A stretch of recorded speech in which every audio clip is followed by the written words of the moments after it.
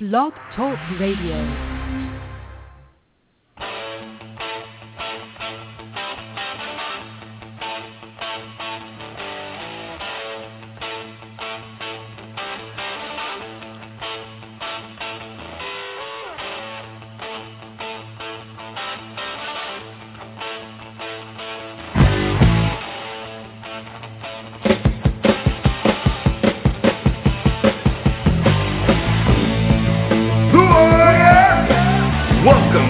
Tailgate Show.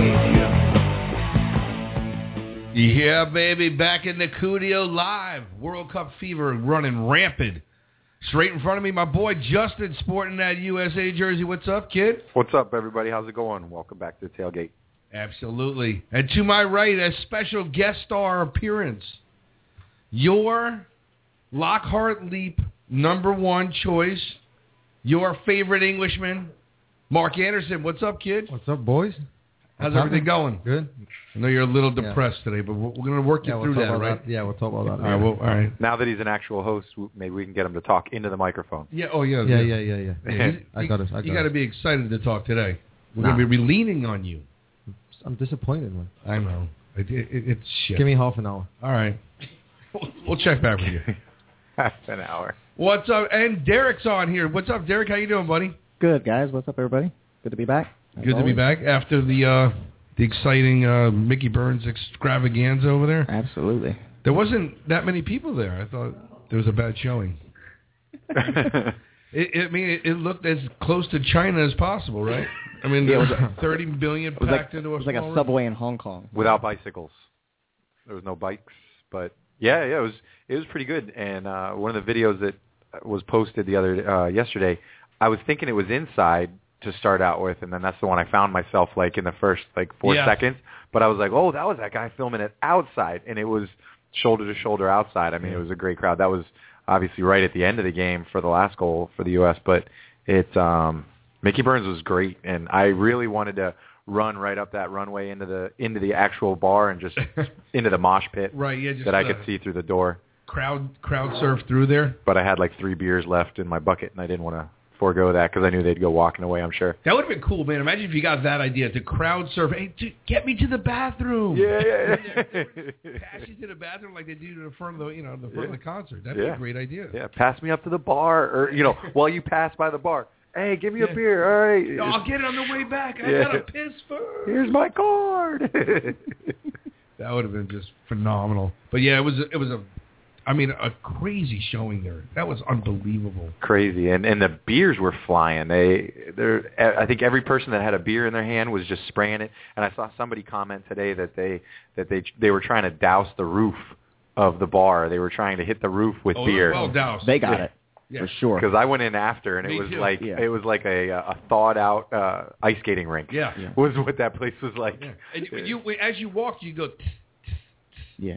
You were splashing. I mean, it was ridiculous. A film of drinks and ice, water, whatever was all over that floor. I mean, it was a mess.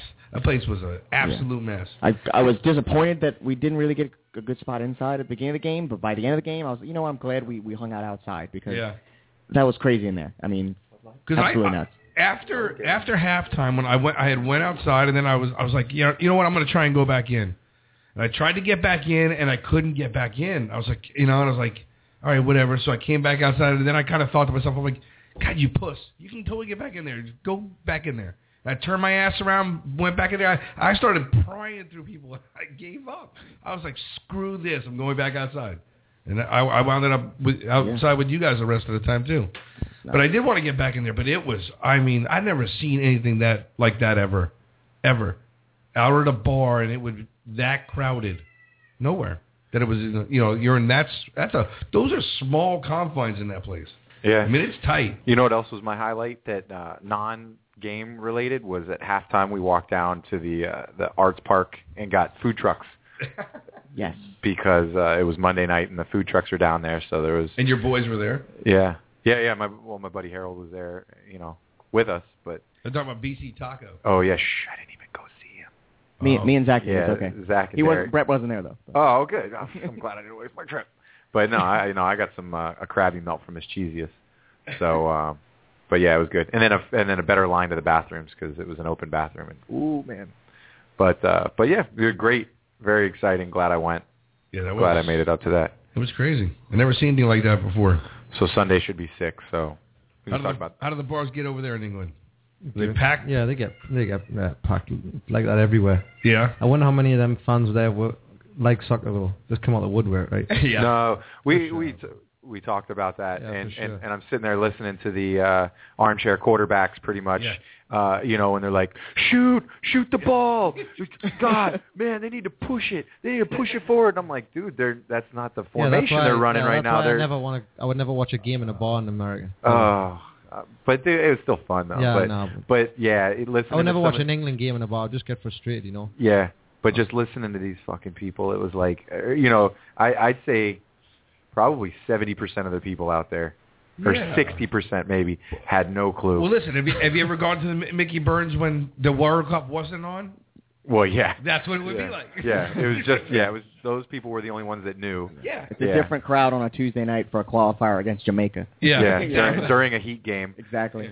But I mean, they were all excited and they were all having fun, so whatever. Yeah, that's good. But and maybe that's that's maybe the creation of a big soccer fan. Yeah, you know what? Maybe that's the thing that turns them on to the game. Yeah. Maybe they come out to our games too. Yeah. But it was really annoying listening to some of the banter that they were having back and forth. Going, you don't have a clue what they're talking about or what you're talking about, dude. And so it was funny about that today because Richie Goose there from Goose and Rink that loves sports talk. It's always on in his car, and I use his car at work, to run deliveries and stuff like that. Yeah, well, because I have a tank. So I said, I get in there either today or yesterday, yesterday. And they're, the guys on Sports Talk are attempting to have World Cup talk. I was like, oh my God. I'm like, dude, no. I like, listen, shut the mics off. You're getting out, you're getting beat by the Tailgate Show right now. Why don't you guys go talk about Fashion Week in New York or something? You probably know just as much. It was so bad. I turned it off. I couldn't listen. Yeah. I found myself yelling at the thing, and I know what I know. Yeah. And the fact that I found somebody stupider, I was yelling at the radio. You wouldn't have yelled at Neil Rogers like that. No, because Neil would have never attempted it. He would have said, "Hey, there's a kickball tournament going on somewhere in the world right now, and that's all I know." Yeah. But yeah. Sorry, you're taking a drink and I'm having a brain fart. Sorry. So that's but you got the win. Yes, you got a big win. How does it feel? Because I don't know that feeling. Yeah, but you're going to be joining England soon. You'll be playing golf with England? England and US will be hanging out. Don't you think if we tie one of the next two matches, we should go with 4? Yeah, but then Portugal still have Ghana to play too. Yeah. So you might end up on the same points. Depends on goals. I don't think you'll be Portugal and Germany unless you play. Who'd you play next? Portugal. Sunday. Yeah, so Germany might already qualify and they rest some people. Portugal but they still got killed by Germany though, so we're 5+ goal difference. Yeah, but they were down. They were down to 10 men. Right, down to 10 men, and they lost. It happens, The Netherlands on 5-1 better than Spain. Not that much better than Spain. Just in case you do want to come to Mickey Burns with me, can you speak English? Not your Latin. I mean your London stuff. Can you say talk like a white American English? Whatever. Do that. Like what? Can you American English? Talk like me? No. You can't do that. My accent. No. You can't even fake it. Hey, dude, it's okay because a guy from Ghana, a guy wearing a Ghana jersey was in the middle of that. One guy. Really? Yeah. And besides the Ghana jersey, he still stuck out, if you know what I mean. Yeah. Okay.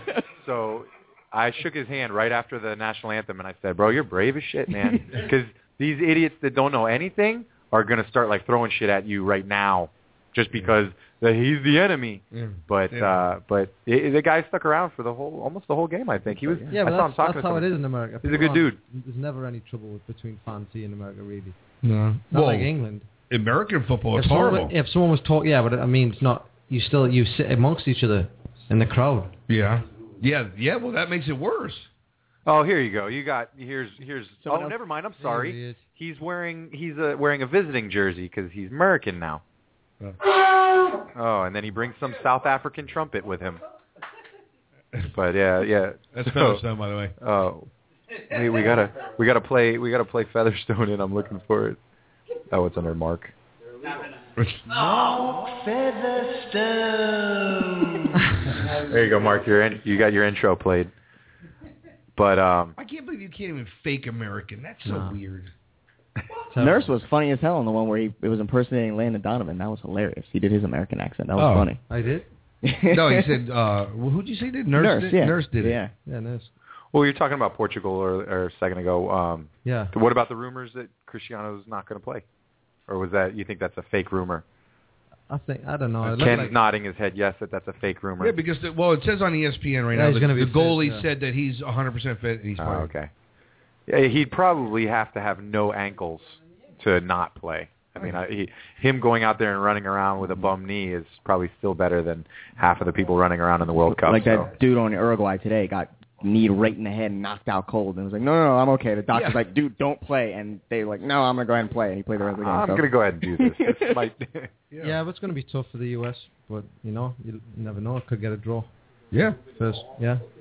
Either one. Like you said, you win your first game and you got a great chance. Yeah. Well, I mean, like you said, I mean, if we have a chance of tying Portugal, and if Germany already is done and in, if we and we talked to 2 weeks ago, you guys talked to when I wasn't here, a resident expert, Neil, and he was saying that Ghana was going to be our hardest game, as far as the first two. Not we're just going to forget Germany because we're sold to the fact. What got out of Portugal? Portugal and Ghana because of Ghana's. You said he's an expert. Yeah, because of Ghana's speed. Because of Ghana's speed. Yeah, but all these African teams, the African teams are lack a lot of discipline.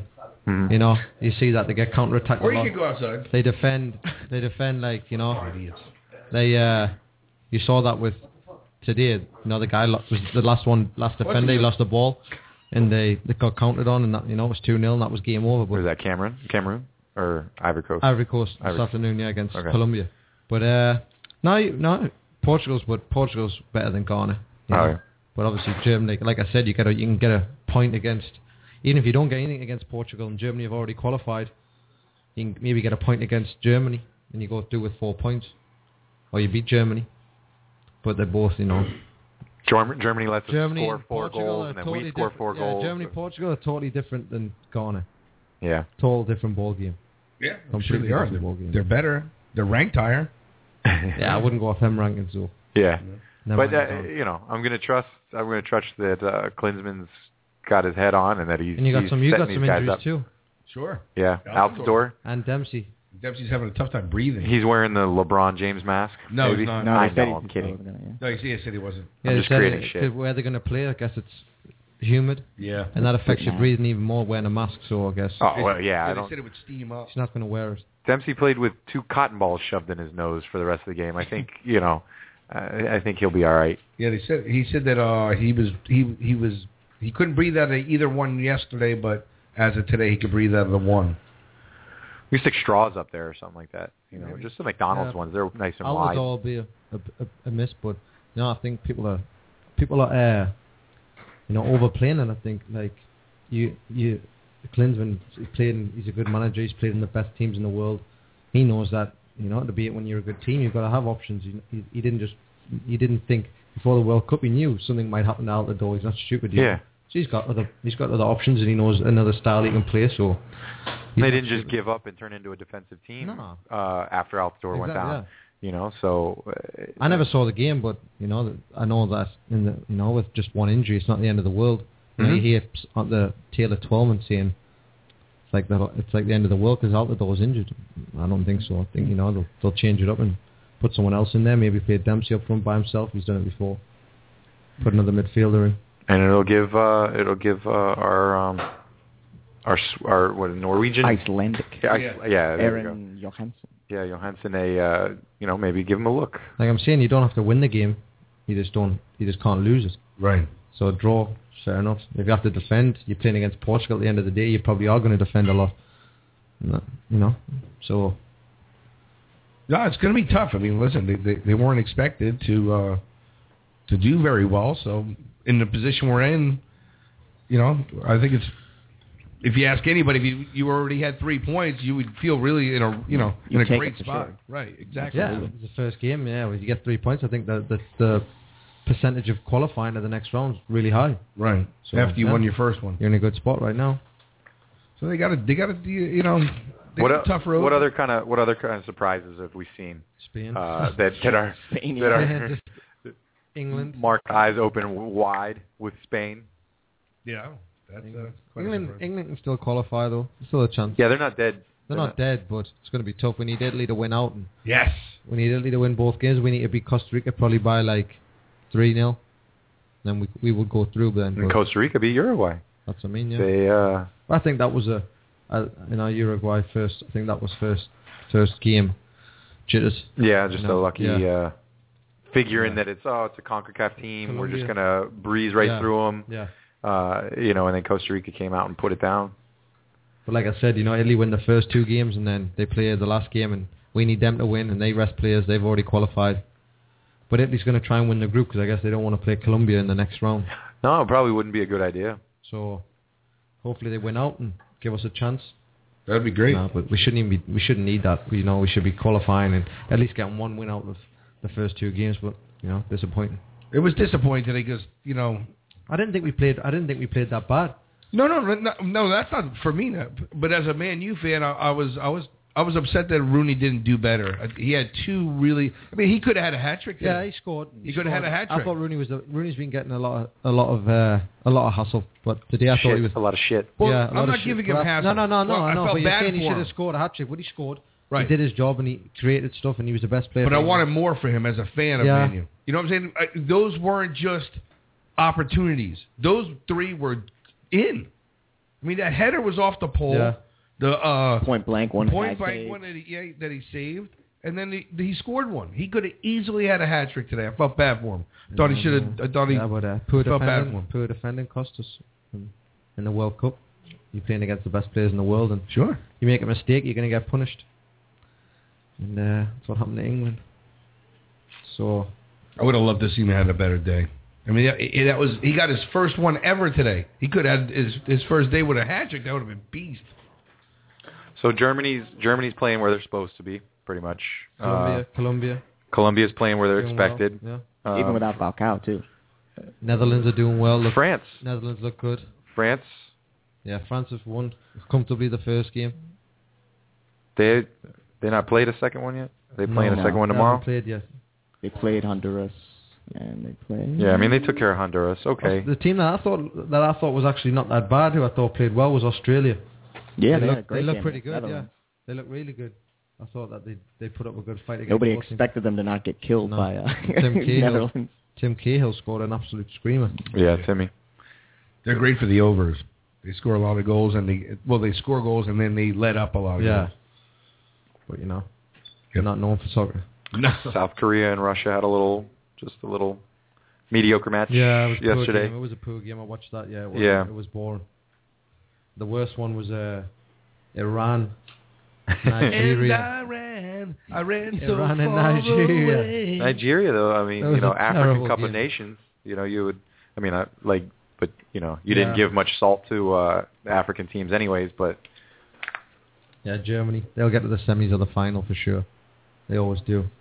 How many brackets got busted with Spain going down? Well, that's why they will give a drop to our strikers. They said Soccer Tom's the only one that's made it through so far with a Spain pick. Yeah, he picked Spain not making it out of the group. Yeah, so he's the only one still alive, I guess. So, the being in the pool myself, you get a point for every game you pick right, and every you pick the 2 that get out of the group. So he got those 2 points for picking the 2 teams that got out of the group. Okay. Oh, so you guys. And then at the end of the whole group stage, whoever has most points wins. See, my busy self missed out on picking. I didn't. I was on vacation. I got Japan in this one. Looks like it's still 0-0, even though they're up a man. Yeah, well, I'm almost knocked out on one side of my bracket because I have England playing the U.S. in the finals and the U.S. winning. So I'm almost knocked out on one side. Yeah, so I'm rooting for Italy now big time because I need Sparky's team to come back here so my brackets stay alive. Yeah, I can't see it happening. I can't see England going through. You lose the first 2 games.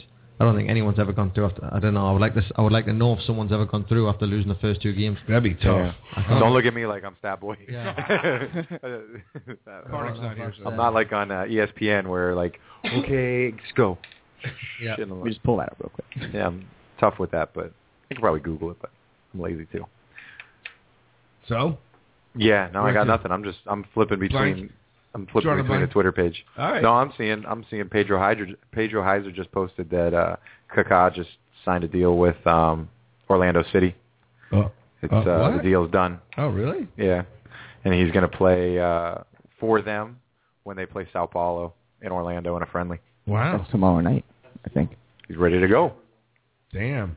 That's pretty beast. Well, that is, yeah. Massive signing. Really? Oh, I'm sorry. The deal will happen. He won't play. Yeah, there you go. Okay. Never mind. I skipped over to the parentheses because I figured parentheses have the most important information. So what's AO's future plans here now? Probably about not. Sunday, right? Yeah, Sunday, full day, and this day's a weekend, so it's going to be probably even crazier than Monday was. So definitely get there early if you want to have a chance of getting inside. Mickey Burns opens at or 11. A good spot. Yep, they'll open up for the first game, so it'll be a full day. You know, lots going on, and it should be crazy. It's going to be awesome, you know. And then you got this is an even bigger game. Portugal, Cristiano Ronaldo. It's going to be crazy. We're giving away a poster, second in the series of posters, so get there early. There's only 20. So How'd you get... Oh, you bastard. Cudio has a set.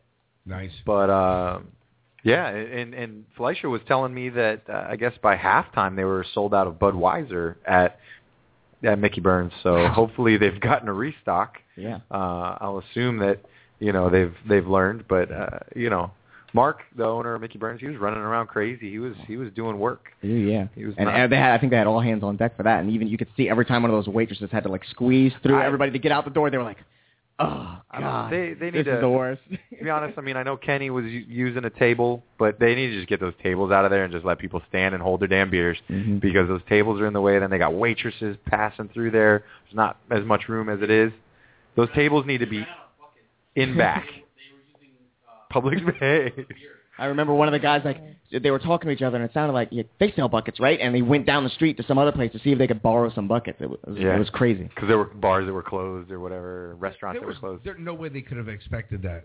I mean, that was ridiculous. They should have. They were at least semi-prepared for it on the housing factor on having a giant jumbo, or you know, a big jumbotron, you know, a 100-inch jumbotron, you know, on the back of a truck, and then they had that exterior bar that was able to fit probably as many people around it as they can on their normal bar. So I mean, they were doing good there. Plus, that one was cash only. So right. But I mean, there's really nothing else you can do in that small of an area. If you have that many people in that small of an area, it doesn't work. Yeah, I didn't even go to the back parking lot. What was going on? They should have zoned it. They should have had a beer tent out there. Nobody can hear that. Oh, okay. So Ken's saying they should have had a beer tent. But I'm also a good repeater. Ken is saying they should have a beer tent out back too to sort of spread the crowd and let them go back and forth. They just don't have enough pee-pee spots. Yeah, it's for that not kind ideal of for that many. I'm sure they were way over code on capacity of the building. Yeah, like I noticed one cop like at the end, at the end of it. You know, I know I wasn't looking for him, but insane. But it was pretty cool, and it's a fun environment for an American. You know, maybe you know, or an American to at least see, and maybe we can pick up some people. But big props to our buddy Paboni. You know, and then maybe a little help from his brother Mitch, but Paboni running that American Outlaws chapter right there, and you know, getting it done. You know, not just sitting back and letting things happen, and you know, he's working hard out there. And he made sure he told me that he appreciated him coming on and promoting over all these times. Scarves just came up. A lot of people were asking about scarves for the Outlaws chapter, and so the scarves are up on the Outlaws page on Facebook for $20 to the AO Fort Lauderdale @gmail account, and then $25 if you want it shipped. So, you know, but they still need to get them covered because it's a pre-order, you know, because nobody really wants to have to front the money for that kind of business. But I think it's already up. Needed 20, and it's only like 12 or 13 that we need now to get them ordered. So I got one. Who did the design for that? Oh, Derek, good job. Good job. Was that your first guess, or you had other guesses? Yeah, but I didn't want to assume and then have Derek go, no, I didn't do that. So, is it, So what is it, a PayPal thing? Is that Yeah, it's just you just PayPal it to that address Paponi has set up. And I'm sorry, I didn't say PayPal. Yeah. PayPal to that, what was it, ao4lauderdale@gmail.com, 20, and then he'll ship it to you if you do 25. So you can get them hand-delivered because they won't be here by the end of the World Cup, probably, unless we make some sort of fantastic run to the final. So it'll probably be go the next... into extra time and Right. penalty So kicks. if you want, they'll be hand-delivered, but it'll be at the next USA game at Mickey's, whenever that is, after the World Cup. So if you want it delivered, it's 25. So you can cool. Get we got some big years coming up too with Copa and Gold and Cup. also too, I'm sure you'll have them at the Strikers games for sure. If for people that go to the Strikers games, which you all should go to Strikers games if you're watching the USA. You'll be able to pick it up at any of the Strikers games. So we did some good recruiting. Because I'll tell you what, there was a table and the posters, got broken out. The schedule posters got broken out. Okay. So we were handing out some rolled, and one was sitting on the table, and I'm sitting there, and I just hear some girl. I kind of glance back, and I hear her go, open up and go, "Fuck the Strikers," and I was like, but that was also probably one of those stupid people that were saying shoot the ball and stuff. Yeah. So I kind of turned around, and Chris was there too, and we were just kind of doing this non-verbal brain reading. We both kind of turned around, and we're like, no, it's actually really cool to go to a game. Like, you really don't know if you're saying that because there's no reason to say it. And they're like, she was like, oh, yeah. And the dude she was with was kind of like, oh, yeah. And so we talked to him, and they were not just appeasing us, saying like, oh, okay. They got one guy said, oh, I've done some work for them before, like as a vendor out in front and stuff. He's like, but then they just kind of dropped me off and didn't say anything else to me and forgot about it. And I go, no, we're not talking corporate side of the house, bro. We're talking this right here in the parking lot tailgating and then moving that into the stadium. Yeah. So is that a goal? No, it missed. So and they were like, oh, okay, all right. I was like, dude, we're not selling the team corporately. Like, we're telling you to come and watch some fun. Just come and have a good time with us. That's basically it. Yeah. So and we were talking to some other people and stuff like that, and then there was actually Striker jerseys out there in the hanging out besides Skorka. Yeah. We saw a couple, so that's always good to see. Good, yeah, it's good to see it. If you don't have a USA kit and you're coming out there, wear a Striker kit, right? What's better than that? Club and country, man. Exactly. We told that guy from Channel 10, I must have rammed that down his throat like 30 times. Club and country. Don't just talk about them. Talk about the Strikers too. He's like, all right, man. Just, move away from me now. Yeah. I've heard enough of you. Yeah. And I drilled him. We weren't letting those news guys off because there's a lot of news guys out there trying to be opportunist and catch some good B-roll for a newscast, and we were definitely trying to hound all over that thing. I was just trying to get just mention us too. Yeah. Say, listen, a lot of soccer fans from the U.S. team are also fans of the Strikers. Say something good of that. Because there were so many of us there. Our Striker family, there was a shitload of us there. Yeah, while we're talking about it, Mark, what do you have on this segment that Local 10's been doing on the field? I mean, I've seen some pictures. I don't know what that's about. Honestly, I have no idea. I saw a few pictures and spoke with some of the boys. Said they were doing some kind of interview. I don't know. If Mark Anderson wasn't invited? No. Oh, okay. They weren't paying for this one. Too pricey. Yeah, my demands were too high. His agent said, "Show me the money." Yeah, that's right. But it looks something similar to what they did for Miami FC during last World Cup. We did some of us did a commercial a few weeks ago for Univision. Oh yeah. I guess it's going to be a big commercial. Is that going to air? It's going to air during the World Cup, I think, and after the World Cup too, for 3 or 4 weeks. We're going to have to post that. We're going to have to catch a iPhone video of that. It's going to be good, I think. So. We'll have to catch it on YouTube. Because I rarely watch 23. Yeah, but I'm sure somebody will tweet it out like, "Oh, hey, it was shown," and then maybe we can kind of or they're going DVR. They're going to send everyone a clip, I think, who was in it. So Yeah, and then we can DVR it and then just put your phone up and kind of picture in picture. Yeah. But like I was saying, in 2010 during the World Cup, there was Miami FC guys out there with the local news station kicking the ball around, talking about it and stuff. So they were doing some actual TV stuff, and that was a bit of good exposure for Miami FC at the time. So, hopefully we're going to get it. You got your target audience there. I mean, they come out of the woodwork. You see what came out of Mickey Burns. Right? You know what I'm saying? Where did these people come from? Exactly. I mean, but don't you think that's where the strikers need to be, right there. Yes. I mean, that's a golden spot. That's Hollywood, Florida. That's dedicated people down there. It's not. I mean, yeah, I know. They But I made think it it's like but maybe it's like it's the wrong time. People don't want to be when the hassled when or they're getting drunk and stuff. And it's like it is. And I understand what he's saying. I mean, if you got strikers players in striker jerseys walking around there trying to introduce themselves and stuff like that, people might be like, dude, I don't want to talk to you. But that's why they had the two things at Bow Campers for that game, Yeah. So they're in two different places, and that's more of a open kind of relaxed atmosphere. And that's getting promoting. There's a lot of people there. A little less hardcore. Go hand out tickets. Go hand out vouchers. Go hand out schedules. I wouldn't be bothered if you put a striker schedule in my hand.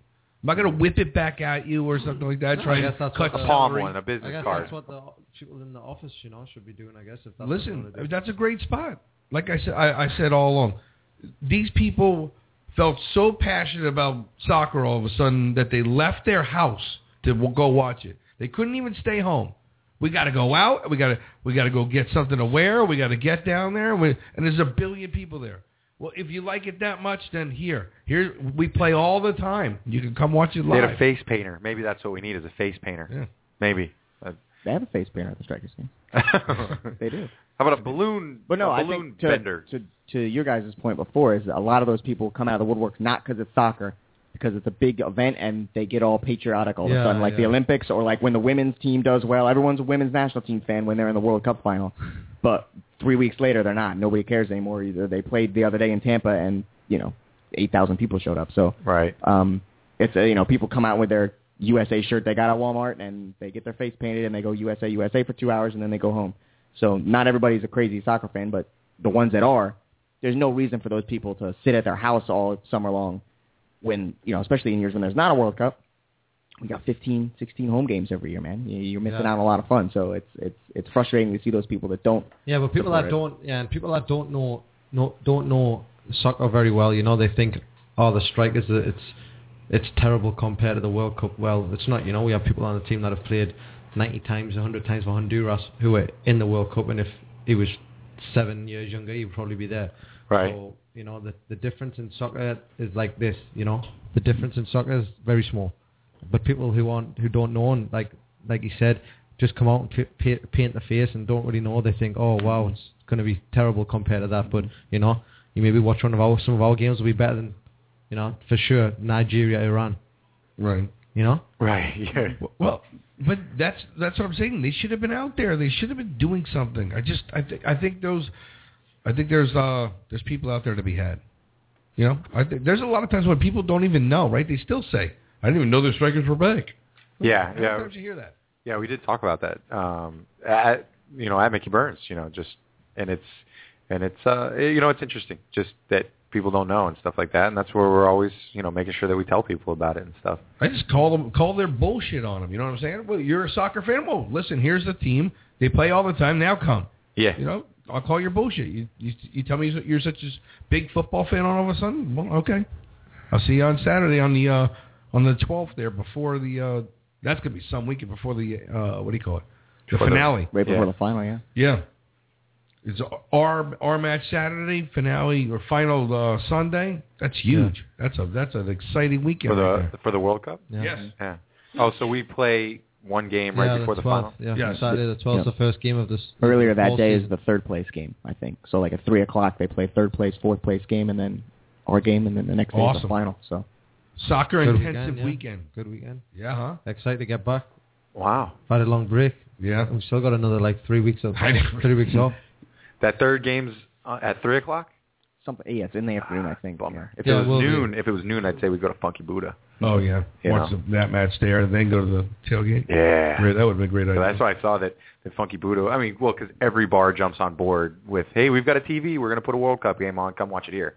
So, but Funky Buddha's got that huge projector and lots of beer. We can show it at the tailgate. We can figure it out. We got a projector we can bring and set up some kind of makeshift screen. I don't know how well it'll work outside in the daytime. But Or we can just do it in the back of Fleischer's car with his iPad like he did the one time for a Liverpool we game. can bring a TV out and plug it in. Yeah, because some rabbit ears. We'll make it work. No, I have that HD antenna. Yeah. And it, while Fox was doing the over the air. Right. Mm-hmm. Yeah.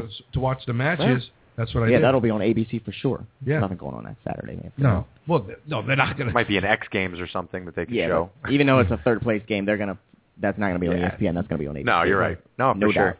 For sure. So, yeah, we can watch it in HD out there. So we'll have a little watch party there before cool. Number one. No, you're right. So, listen, let's play a little spot here, and then we'll move some people around, and we'll get to work. Oh, good job. Hey, Striker fans. You've been to the red light district. You've danced at the tailgate. You know someone who's having an event? Maybe you are. They call me DJ Applehead. And this is what I do. Check us out at whitetieaffairs.com. Only up in the club. All eyes on us. All eyes on us. All eyes on us. See the boys in the club. Ultra.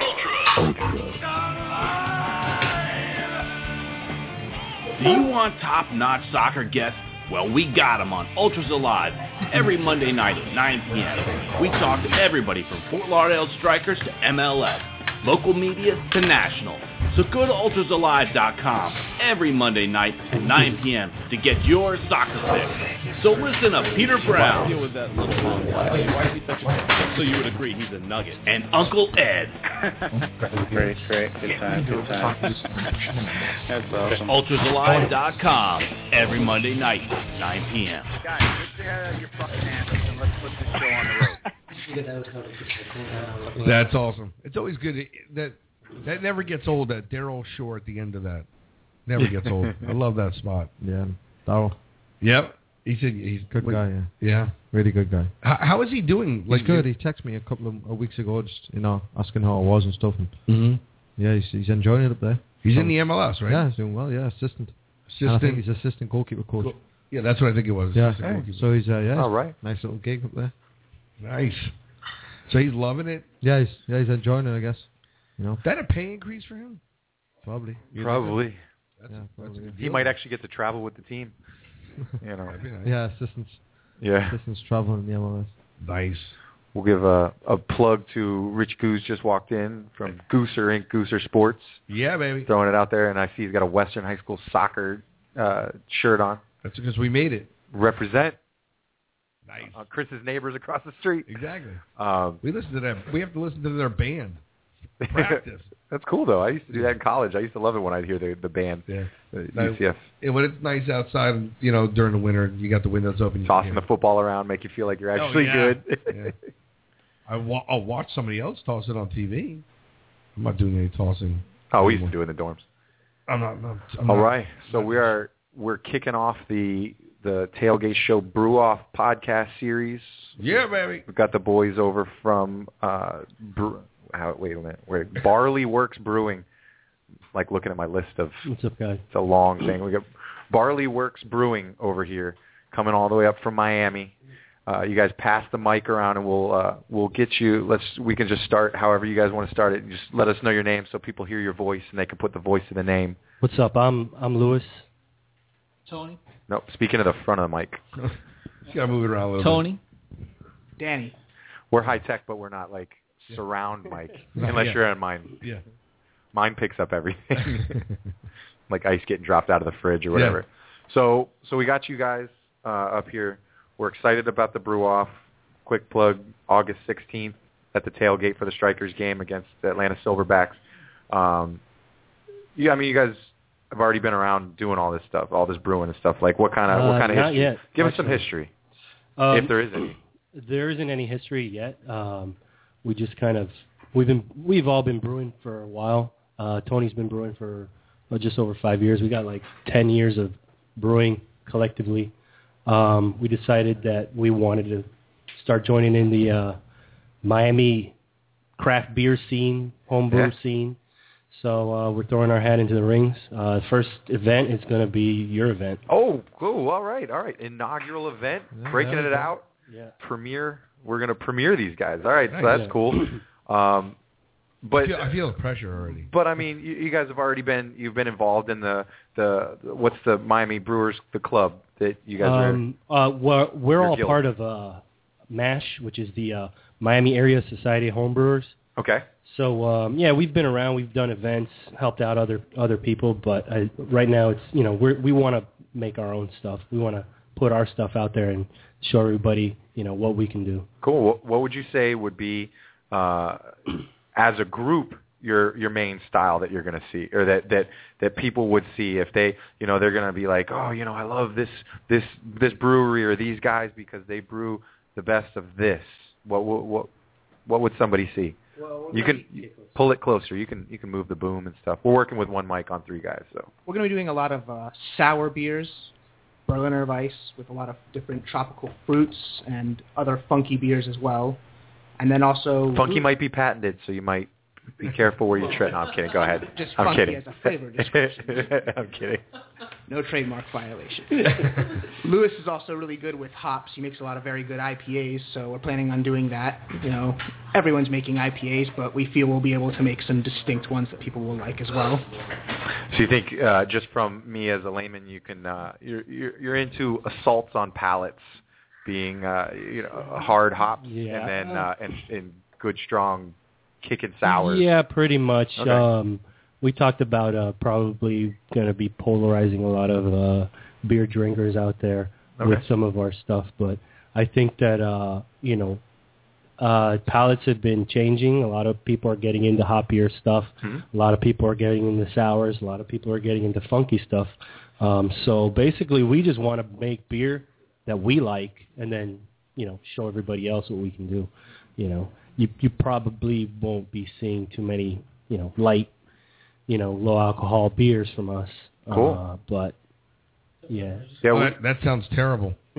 and I'm there with you. I wouldn't say I'm an expert. I'm a novice or whatever, in beer tasting, but I enjoy what I enjoy. But my palate, like you said, over the years has been changing, and I used to be afraid of an IPA and stuff like that. But I find myself, if I see one that I know on the board, I'll order it, and if I can get a taste somewhere of one that I haven't had, I'll taste it. I'm not afraid to jump on an IPA now, where as I used to be, and now I drink them and I'll go through 3 or 4, in a meal or something like that, and just enjoy it. Whereas before it used to beat me up, and it's like, oh man, it's so hard to drink and put down. But it's changed. Yeah. See, I'm still the IPAs, the very hoppy stuff. I'm just not into it, dude. I'm not. I like I would say more girlier type beers. That's what I like. I like fruity stuff. They got a Rice Krispie treat over there, Buddha. What? Yes, I'll have 2 of those. That stuff's good. I love that. I think I might be becoming a little bit gay.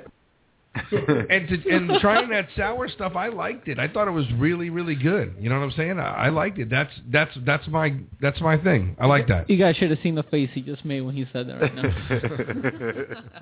No, but it really just depends on on your palate too. It's just like when you're a kid, you try something new for the first time. You say you hate it, but then you get to love it after a while. With beers, just like wine, sometimes you just have to drink it with some food. So like IPAs, big heavy IPAs, you're not going to drink a lot of because, they. I disagree. It just depends.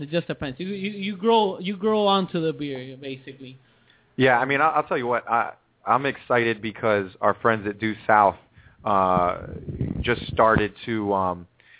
They just started canning, one that Chris would like because but it's their caramel cream ale, and that was one of the first of a local brewery that I tried, and I liked it, and then now I'm so I'm excited that there's cans and those are going to be distributed, and I'm going to pick those up and stuff. Yeah, you're starting to see a lot more variety now, and especially with like Funky Buddha, and these guys are doing a lot of things with a lot of different flavors, like the French toast and some other stuff, which is pretty incredible. Peanut butter and jelly. We are going to be doing stuff similar to that, but I think for our tastes, I mean, we're really into the styles that we are into, and we want to brew that kind of stuff. The sour sounds so exciting. I never even heard of it. I mean, tonight is the first time I've heard of it. First time I've tried it, obviously. The first time I ever heard of it. It was amazing. I thought it was really good. I didn't get the passion fruit. That thing at first. I thought it was green apple.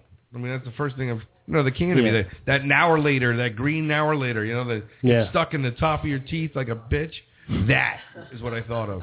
But I'm like, God, it's in liquid form and it's not stuck in my teeth, and I love it. It was really good. Yeah, sours are getting a lot more popular. Fortunately, we got Danny with us, who's pretty much the Miami home brewing pro at sours now. Oh, that was a free agent that you picked up? Yeah, free agent. So taking his talents?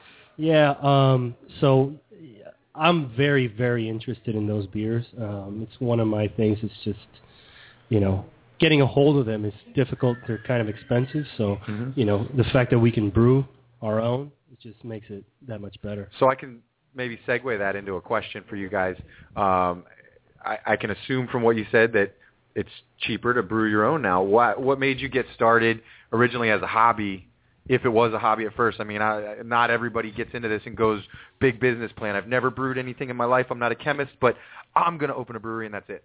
What made you get started? Well, for me, I remember the first time it was at the old grand opening over there at what's that place called over here in Fort Lauderdale? Funky Buddha? No, I'm sorry. Great. Pembroke Pines. Some bar, the pub. Total Wine? The pub. Oh, the pub. Exactly. Okay. English pub. Thank you very much, whoever said that. The pub at Pembroke. Yes, the pub at Pembroke Pines. And I was with my friend. I was like, hey, I can make that. And at that time, I was trying to go through bio. It just interested me, all that yeast and all that stuff. And I found out right after we were to it, like Sam Adams was doing like a special thing where you can learn how to brew, and they would actually sell you all this stuff too. And I just like out of nowhere, I just like, oh, okay, I'll do it. And you can make the beer better. I mean, with time, it's just like cooking. You learn. Time, training. Yeah, experience. exactly. You learn. Your first one might not be that great, but afterwards it might be better. And then you can actually make some really cheap beers. Great cheap beers.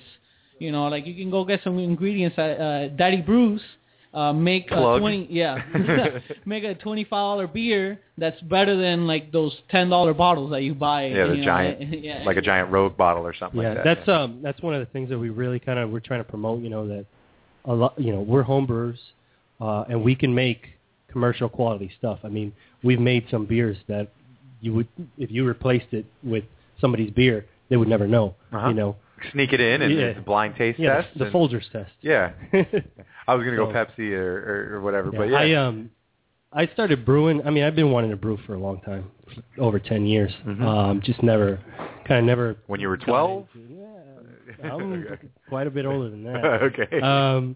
But I eventually got into it, and like with all my hobbies, my Star Wars thing. I mean, it's just full blast. Yeah, I hear you on that. So. No, I was going to say something. I've never met anyone, I know I'm not being ignorant, but I've never met anyone that's brewed beer before. This is new to me. Does it, when you say you're a home brewer, are you literally brewing it at your home? Yeah, yep. Yeah, we're brewing.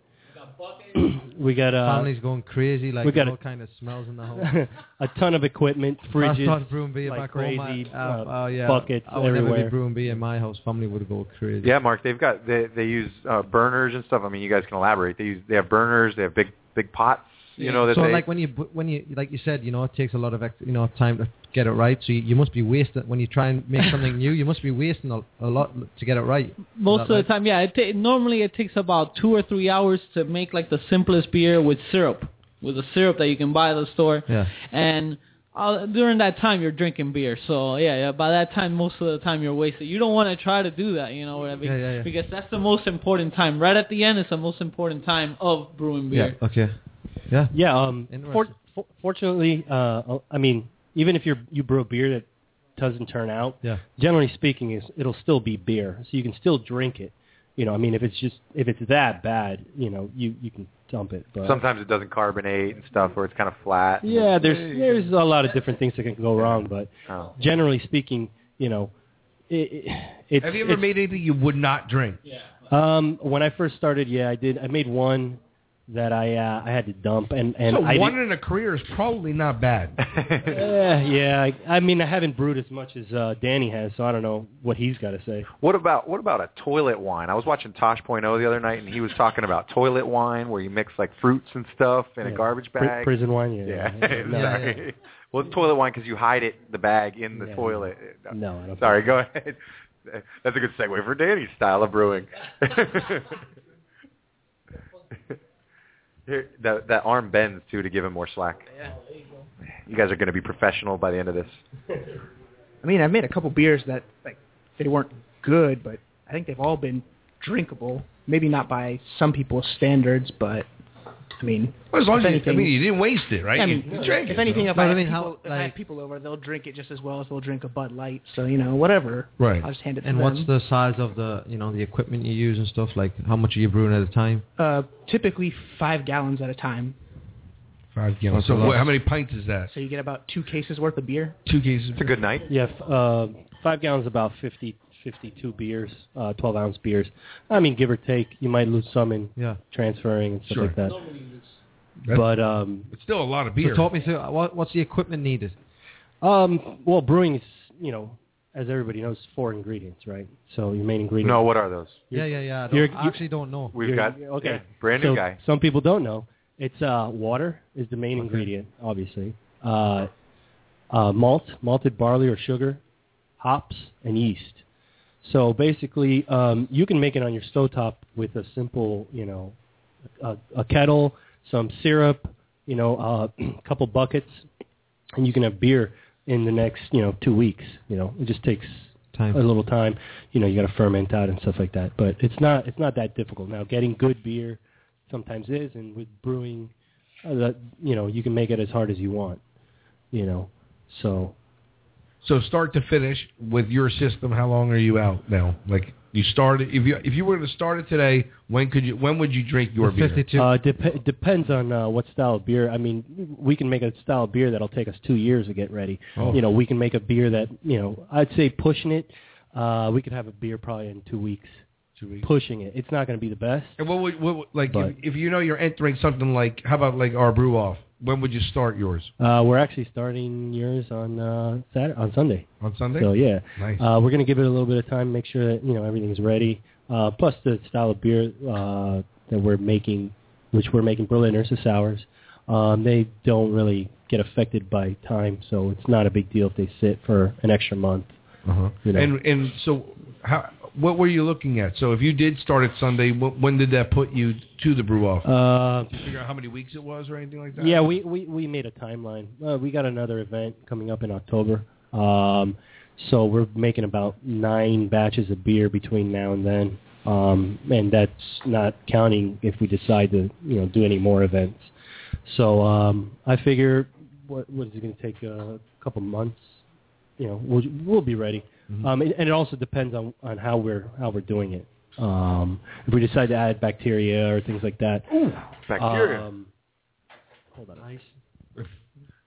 Oh yeah. Well, what I sent them off was to get a couple so we can do a couple pours and do some fake judging right now and talking about it. Okay. And see what's going on. The first one we got is a pale ale. It's a little lighter. So you guys might enjoy this. Might be used to this kind of. This is called a Regal Pale Ale. It's actually it's which one? Well, basically, I'm going to tell them the story behind this beer right here. This one is a recipe that a bunch of people did. Actually, somebody made it up, and there's an event, the Big Brew Off. Basically, that's what it's called, a Big Brew. Oh. And we, as a club, we all made this beer. So we made everybody made that beer, basically. Or mostly everybody in the club made that beer. Especially to see how just the technique changes a beer, basically. So that's what we're trying out now. It's a great beer. It's actually the recipe won a gold medal. This recipe that's right here in the cup. Yeah, gold medal. And actually it's in the country, not in the state or in anything like that. It's in the country. Yeah, this is basically a big participation event where everybody gets together and brews a recipe and sees. It's nice. Yeah, very nice. That's really good. Nice. Yeah. I'm not a big beer. I don't really drink a lot, and I don't really drink beer a lot. And he's not drinking now. This is for anyone listening. No, this is it's nice. Yeah, it is. It's goes down hearty. Easy, right? Yeah. I like it. I mean, I don't know. I mean, just from taste. Fruity too. Yeah. This is a pale ale. This is a pale ale, so normally it has a little bit of hops, not as much as an IPA. It's dry hopped as well. Dry hopping gives it that smell, basically, that you're smelling right now, that fruitiness. Yeah. Just depends really on the hop too.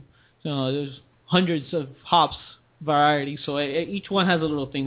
They go from garlic all the way to like sweet orange. Garlic.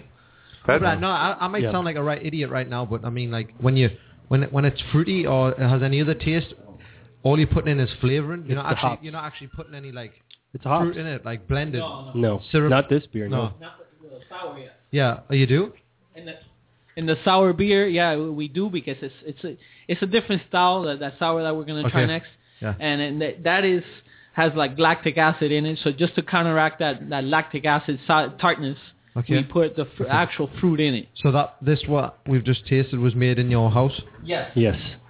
Good. Not in their bathtub. That's good, yeah. Like moonshine. It's like has Breaking to be Bad. very clean in the... Okay. Taking all kinds of stuff in the house. It's like Breaking Bad. That's really good. You guys can pass some of that around if you want. Yeah. That's really good. Really good. I like that a lot. I tell you, after that sour now you want more sour, huh? I do. And I'm really thinking about that. To make 5 gallons of that costs how much? Oh well, I mean it depends. I mean if you go in bulk and stuff, you can get the prices real low. I've heard of people making a 5-gallon batch of beer for $12. Jesus. I mean, depend on how much bulk you get. Mark's back there going, thank you. Don't expect to replace all the beer you've been drinking with your brewing stuff, because you'll spend thousands of dollars on equipment. Yeah. Yeah, I mean, that's some of the other guys we've talked to last year, said we got into brewing because we were tired of buying beers for our barbecues and our parties and stuff like that. So they started doing it, but now they're to the point where they're like, crap, we've got too much beer.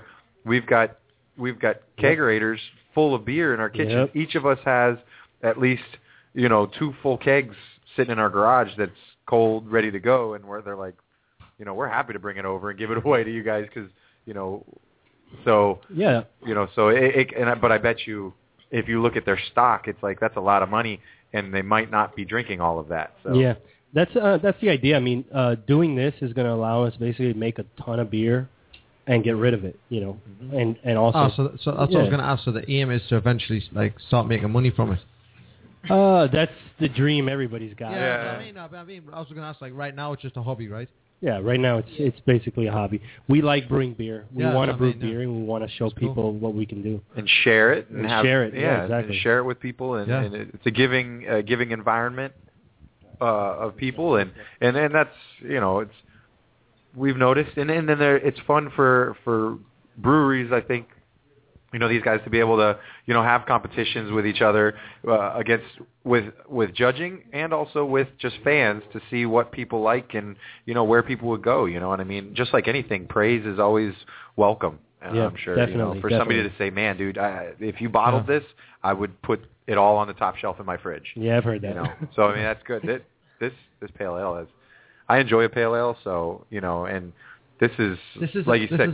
This is an ale, right? Yeah. Yeah, it's an ale. It tastes like an ale, though, right? It feels to me close to like I don't think I've had an ale. It might be a little drier. It tastes like a regular. Drier than he's used to. For me, I'm almost going at like a low IPA. Like it's like that's what a pale ale is. Pretty much.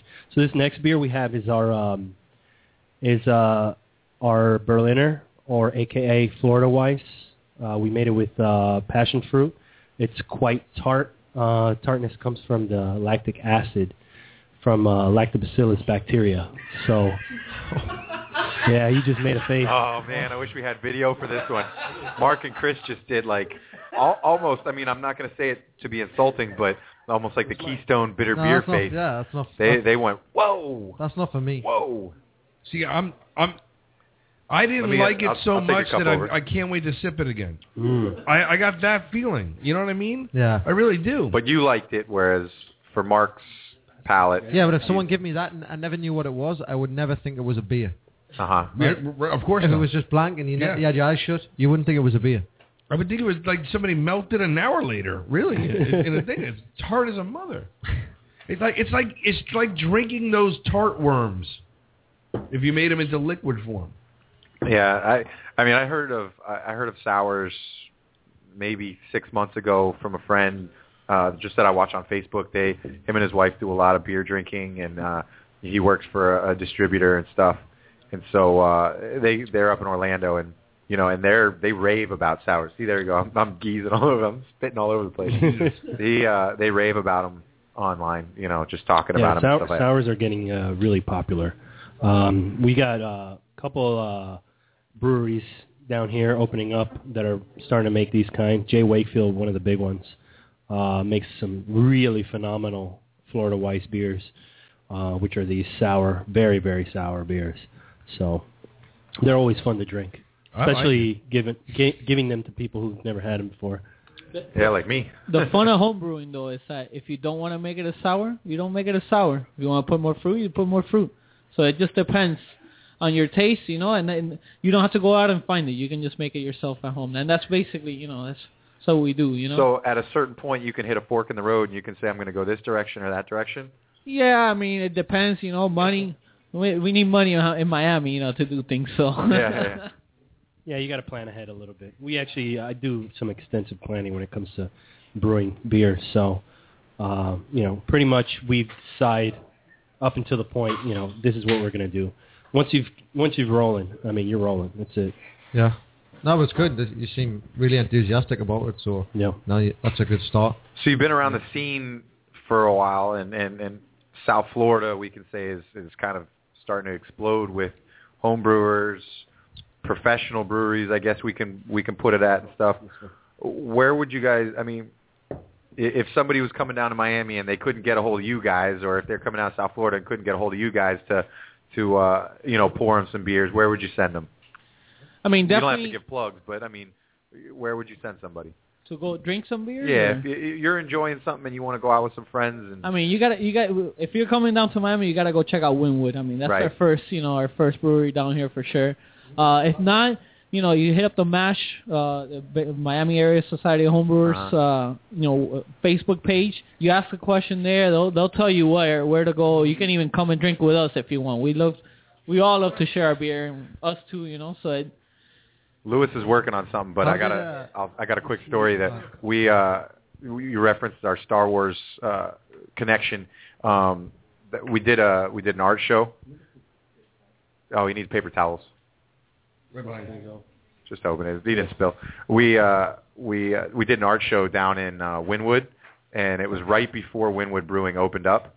And the guys from Wynwood came around, and they were like excited about the Star Wars stuff. And he was like, dude, and I go, man, you can get us down there for a troop. You can get us down there to troop Wynwood, to troop the brewery. Totally could. Because I took a couple pictures with the owners and the brewers, and they were totally all about it and stuff. So it was pretty cool. So. Yeah, I actually know the guys, the head brewer and some of the other guys. They're real cool guys. Yeah. That's a good thing about South Florida craft beers. A lot of these guys are real cool. Everybody's approachable. Everybody knows each other. I know half of the guys that are going to be at the tailgate, so it should be a fun event. Here we got this is a version 1.0 of our La Guapa, which is our guava passion fruit. This is one of the beers that we're going to be taking to the tailgate.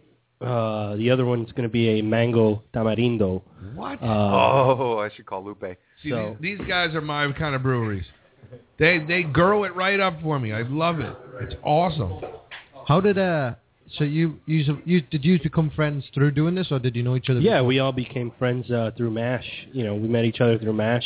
I mean, when you're brewing beer and everybody's into craft beer, you're bound to pretty much meet everyone. So okay, yeah. Yeah. Where's it at? Is it the one over there?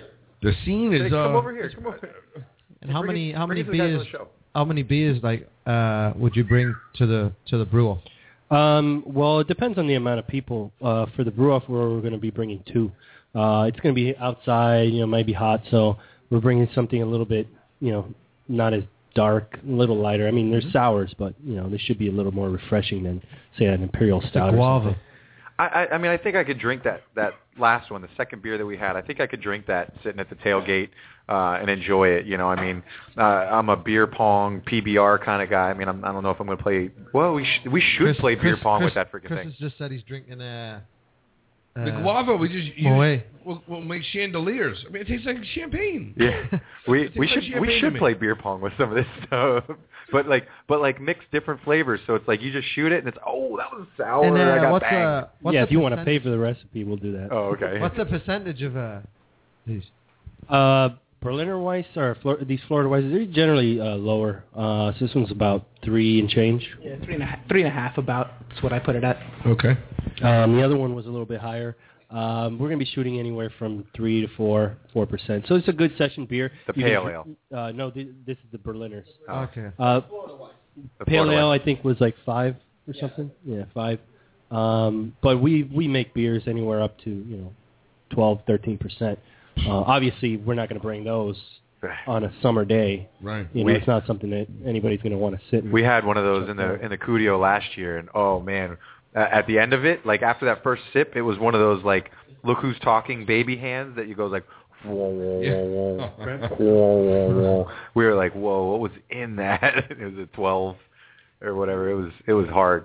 Yeah, it was good, but very dark and heavy. But it was actually decent. Like it was decent. It wasn't an assault. But it was good. Yeah, very good. We've got something dark for you after this next one. Uh-oh. Well, let me catch up on these. I'm having a good one. I put in a second. You said sour at the game you would bring 2 of these? Yeah, we're going to bring two sours for that one. But not just 2 bottles. Are you asking like for like supply? The quantity. We're going to be bringing 10 gallons. 10 gallons. So it's about 100. Getting excited. Yeah. Get prepared. Get prepared. I mean, this guy he told me there's going to be about 12 different people out there. So yes, 12 brewers, and we should have. I think we're going to have over 125, close to 150 people show up to this event. So and they're going to be going around and tasting the beers and stuff like that. So there's going to be a lot of beer flowing that day. Yep. So we don't need Jello shots. No. We don't need the ice luge. We had a ton of beer last year, dude. Oh my God, everybody was hammered. It was a great time. The only downfall was if there was one that we didn't bring in enough people, and I believe it was we didn't get enough help from the strikers. I think we're going to get more help this year, and we're going to see a lot more people coming from the brew off into the stadium and checking out the Fort Lauderdale Strikers. All right, this next beer is our seasonal. It's called the Yuletide Hop. This bottle's a little older, but it's basically a hoppy winter spiced bourbon oaked beer. Oh, you're making Yuletide gay? Do I need to hit the drop again? You don't have any Christmas music on here, do you? I love that. Every Christmas I look forward to just singing that line. You make your Yuletide gay? Just think that's funny. Do you happen to have anything... I'm playing the wrong Mexican music. What, a Mexican Christmas? I was trying to go for the... Feliz Navidad? I was going for the salsa. Nice. There we go. So what's this next one we got? A Yuletide Hop. Yuletide Hop. Okay. What is... A Yuletide is a log, right? Isn't that what that means? Yeah. He just named it. Well, Yuletide is really like I think like the French and Canadians they celebrate like Christmas with a Yuletide log, like a cake, right? Basically, so that's I think that's what it is. Right. Epcot. Thank you, Epcot. Okay. Oh, look at that! There you go, a little Disney education. It's a small world. So this beer originally was a little hoppier. It's been around for a little while, so it's definitely lost some of its hoppiness. It was aged on French oak with some Maker's 46. So you might get a little bit of the bourbon in there. Yeah. Some of the Christmas spice. I was going to say root beer. It had a kind of a root beery taste to me. Yeah, I got the spice and It's the got a bourbon. strong aftertaste. Yeah, this is 8.5%. Yeah, this is good. I like this too. This is a one beer normally kind of thing. Like, 8%, 8.5%, Right. This... You take it, and that's it. And it'll knock you back. Eat it before. I mean, depends on the person. Some people just love it so much that they're gonna drink it all night. You know. It's just, no, I mean, I would definitely have a couple of these. This is good. I mean, it does have that root beery, like a gingery type of. I love it. I like it. Yeah, exactly. See, like you love it. You like it. Somebody else liked the sour. You made a face. Somebody else made a face like whoa. No, but hold on, wait. Just so everything's right here before we leave this table. I poured a second sour. Yeah. I made a shitty face, and I'm still looking forward to it again. It's like I don't know. Do we got any left? It just walked out. Oh, the sour. Oh, there's some there. Yeah, there's some more. Is this the pale ale? Yeah, this is the sour here. Oh, I'm gonna take that home. And this is. You guys need some masking tape on these things. Well, I can tell what they are. I know what they are. If you want to grab me that one. Dennis, grab the one by the stove. There's another one? Yeah. Oh man, one last one. Jesus. They're doing this one's what, 12%? You guys are doing us good over here. These guys are going to be steaming. This is this one's an 11% Russian Imperial Stout. So it's also aged. Let me let Danny talk about it. It's 11% alcohol, Russian Imperial Stout aged on oak and Buffalo Trace bourbon. Oh. This has actually been sitting in the bottle for close to a year now, so it has a good bit of age on it. Really mellowed out flavor. We totally appreciate you guys sharing all this with us. I mean that's amazing. I think it's been in there a year. I like a good 1-year-old. Oh, that's dark. Sure. Hey, that's dark. It's dark made. Dark, man. Is it Guinnessy made? Nah, it's not for me, that. No? No. You don't like a good mudslide? I don't like mudslide beer as much. Huh? No, not beer. Have you guys, just ask you. Coca-Cola? Just to ask. A Coca-Cola? Coca-Cola. Love having a Brit in the house. Have you got what's very popular now? These ciders. I know you guys are doing the sour stuff. Does anybody ever talk of even if it's not you guys? Does that even go around in home breweries? Yeah, definitely. And you see it in the competitions too. The BJCP sanctioned competitions. You'll see ciders, melomels, meads, everything. And anything that can be brewed, basically. If you guys take a whiff of this, you'll smell that bourbon and that oak. Really, really fantastic. Can you make it at a cologne? I could go for a good cologne. I'm always amazed by sometimes when it's really, really super dark, but yet it's lighter. It's not like a. That's a lower carbonation. It's like an espresso. Right. Good call, Mark. Absolutely. Really does, yeah. Yeah, that's from. Does like a cold espresso? That's actually from the grains. Like when how you get it this dark is to actually make burn the grain. You burn some of the grain in an oven, basically. And then that's where you get the color, the roastiness. Different grains, just different things. So roasted like a roasted coffee bean or something. Okay. Yeah. Basically, the malting process is when they heat up the grain and they get you can get color and flavor and different. There's tons of different types of grains. So in these, you'll generally see these darker coffee, chocolatey flavors and things like that. That's amazing. This one has a really, really good aroma too. It's got a. I just keep smelling it.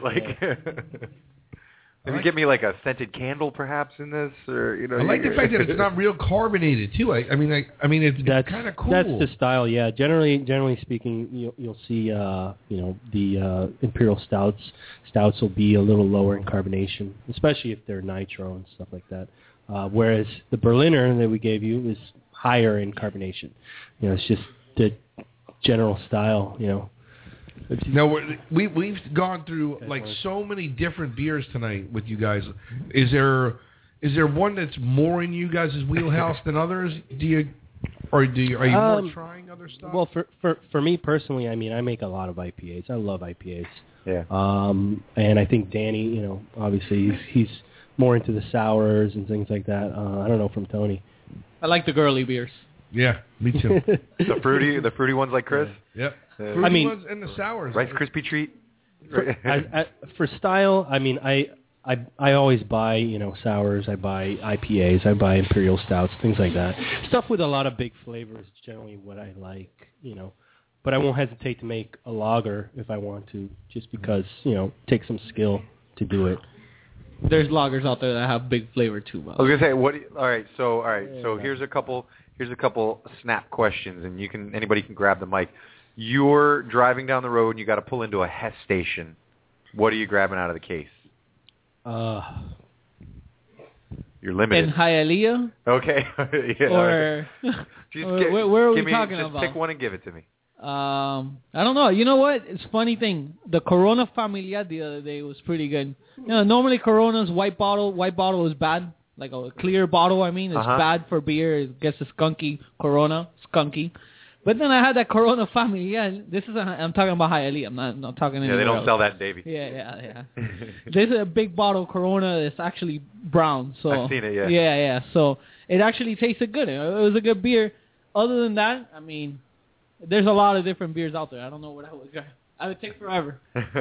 I probably would just keep driving. Keep driving? If I really, really, really needed a beer, I'd find somewhere. Go to Total Wine or something like that. Yeah, I'd find a Total Wine somewhere. Or, downstairs, some gas stations that actually do have craft beer. There's even a gas station down in South Miami that's doing growler fills. Yeah. So, really? And some really good stuff, some craft beer, Funky Buddha stuff even.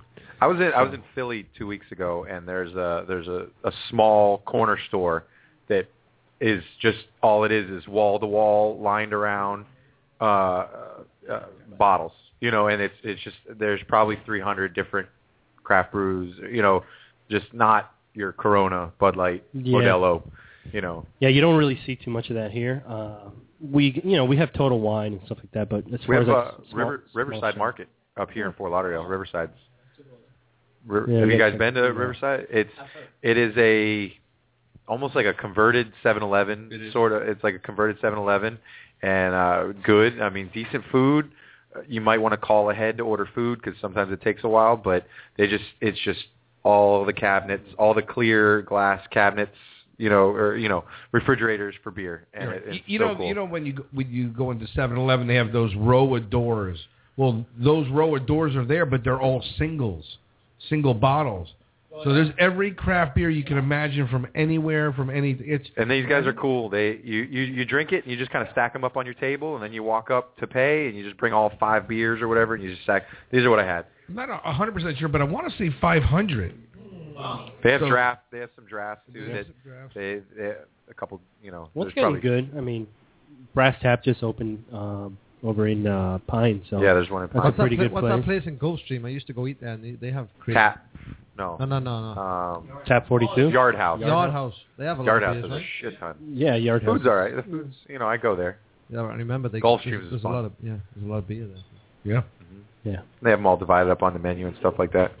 One thing about beer, that they say, like, if you look at wine, you can make a lot of different wines, but wine is grape. You know what I mean? And maybe yeast.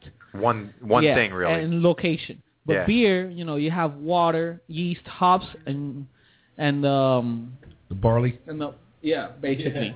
The barley. Thank you very much. You actually were listening to us, huh? So you can make thousands of different, there's hundreds of thousands of different ways that you can make that same beer, and technique can change it too. So it's not just the ingredients that can make it. So, we're seeing now that we have a lot of different beer choices and all that stuff, and it's just gonna keep on going. So when you make a beer, is it guaranteed? Like, if you think it's perfect, is it hard to replicate that?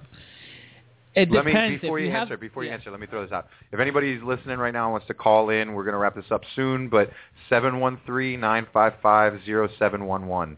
Call us in. You can go ahead. On a homebrew level, generally speaking, yeah. Repeatability is kind of difficult, and that's what, That's what I mean, because when you get a good one, you must be like... That's what makes Budweiser one of the greatest breweries in the world, is repeatability. Tastes the same it tastes every the same time you get the bottle. everywhere you go. Yeah. He holds one up. Yeah, well, we had a question. Recipe down. If you did it exactly the same way every time, would you do it the same way, or you know what I mean? Would it be the same? It's really difficult to get it done the same way. You mean Budweiser in a bottle, right? Not at the top. Every Budweiser. Because anyone could, in the bar, could water things down, right? Oh, yeah, well. That's not even, I mean, out of a bottle, you guaranteed it's not going to be. Sometimes on a draft, it might be different if you go to like Ale House and their tap lines are dirty. The tap lines are dirty, yeah. There's variables. But you know, some people. But generally speaking, I mean, you can go to Alaska and then go to Uganda and have a Budweiser and it tastes exactly the same. Mm-hmm. So, doing that on a homebrew level is a little more difficult. All right, so I got one more question for you guys. We went to a Funky Buddha, and one thing I've never seen before was a pepper involved, the habanero. Yep. Have you guys ever dabbled in any? We're actually planning one now. We're going to make a Berliner, sour spicy Berliner. So we got a guy that's got some sour and spice. Sour and spice, yeah. We got a guy that we met a farmer that's going to be hooking us up with a bunch of I got a couple farmer friends too. Really cool stuff. Not in Florida yet, though, Chris. You're not allowed to bottle that. Soon. If you want, we'll talk about some of those recipes after the show. Actually, hops are in the same family of plants, so. It's all right. We got a law now. We got low THC coming out for kids with epilepsy. So it's on its way. I can't see light right now. But I'm excited. Not blind kids. Epilepsy. Oh. Listen, I'm not a scientist. Not blindness. Okay. Glaucoma. That's not what we're talking about, Chris. I thought it was. You don't even know. Nah. You're just Chinese now. What is it? Is dealing with it like I've seen them do like fruit. I've seen them do vegetable with cucumber. Is when you're throwing that stuff in, is that another monkey in the wrench when you're dealing with yeah, pretty much. I mean, something that's alive? We've been thinking about doing it. We've been talking to the pepper guy, and we're basically going to have to experiment. We might make a beer that's way too spicy. We might make one that you don't get the flavor, different things. So anytime you're experimenting with flavors, you're basically experimenting. You got to see, brew it up and see what works. Would you go to anybody for guidance? So that way you Obi-Wan? Only because, listen, let's say, just for the sake of argument, instead of putting in one pepper, you're really supposed to put in two peppers. Well, if somebody said to you, listen, if you make sure you put in two peppers, if you put in one pepper, you'll never taste it. You know what I'm saying? Or if you put in four peppers, it's going to be way too hot. Like, that's a good thing. Get close? That's a good thing about the craft beer and home brewing community is that everybody's really helpful. So, everybody can answer questions. You can find out online. Right. You can go to friends, people that are in the same homebrew clubs, even breweries. Because you shouldn't make your first batch and you have fire shooting out of your asshole. You know what I'm saying? You get enough guidance. Maybe. Hey, you'll remember that beer forever. Friends. You got bad friends if you're shooting fire out. They should have helped you out before you did that. We'll see. That's like a snake bite. Yeah, huh? We actually have a friend that they brewed one. It took him about a year or almost a year and a half to actually be able to drink the beer because it was so spicy. But it was a great beer after a year and a half. He's using ghost pepper. No, that was a chipotle, so it was a smoked beer. He actually couldn't drink it because it was too smoky. So he let it sit for about a year, and then it mellowed out, and it became a really, really fantastic beer. He got stomach cancer, but besides that, rest in peace, one glass. Jason. One glass. What? That was down real quick. One cancer joke blows up the whole house. What's up with that? No.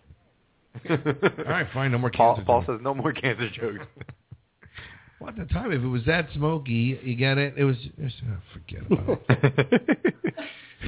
All right. So did you tell us what? Now I'm hammered because of you, asshole.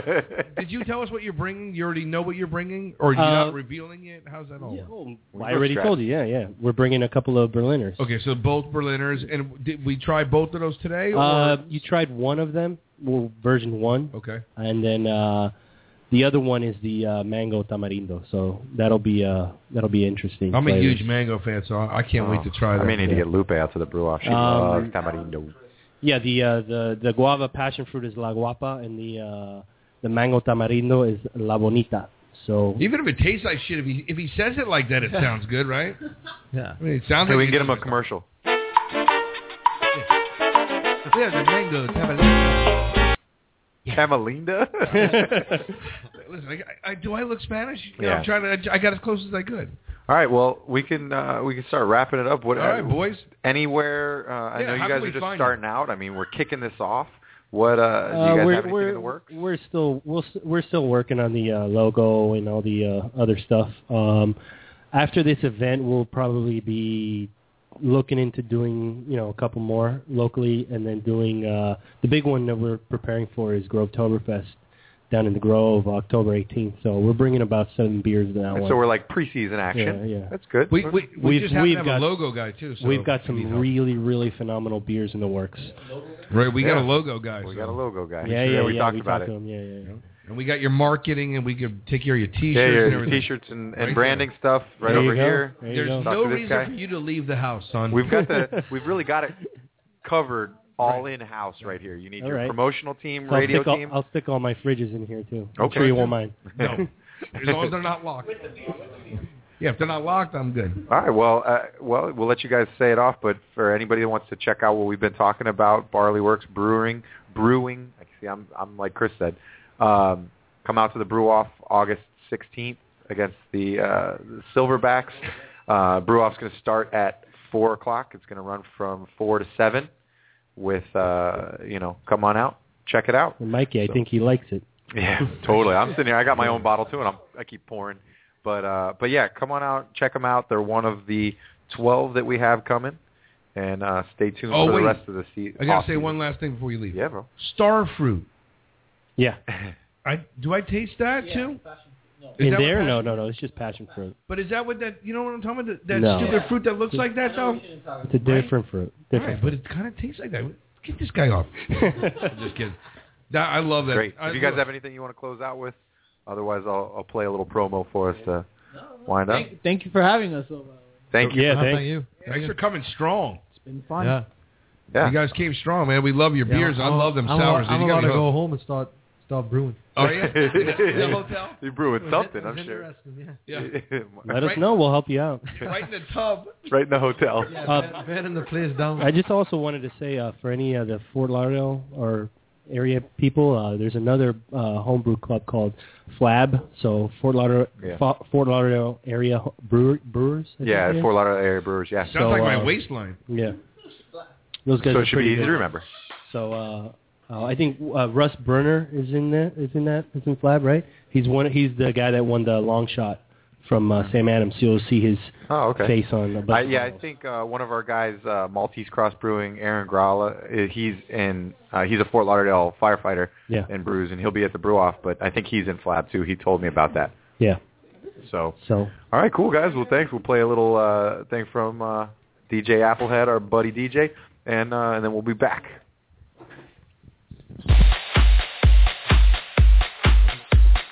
Hey Striker fans, this is Matt from White Tie Affairs, the official DJ company of the Red Light District's Tailgate Show. Are you having a party or know someone who is? Then give us a call at 954-649-2139. Check out our website, whitetieaffairs.com.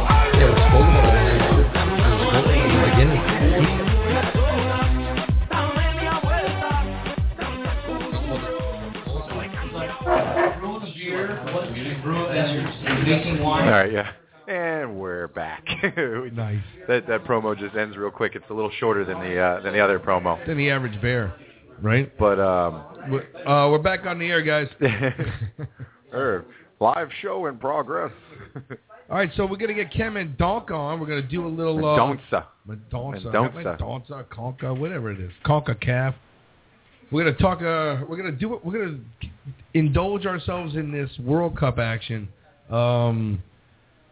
Ken was on the European vacation. We did a lot of talking, and we went over all these these teams, and we talked a lot. We talked about a lot of the matches leading up into the World Cup, and I think hasn't been too many surprises. I guess obviously Spain is a huge surprise. Unfortunately, we're seeing England having a real problem here. We're begging these soccer gods to bail them out, but it's going to be tough. But so far, what have you seen, Ken? What's going on, Chris? Just talk. How you doing? I want to hear. First, let's just have some fun. Yeah, but I've only got a half hour with you. Well, we got plenty of time. Okay. We got plenty of time. Go ahead, buddy. Sparky, how you doing? Good, mate. Haven't seen you in a while. I know.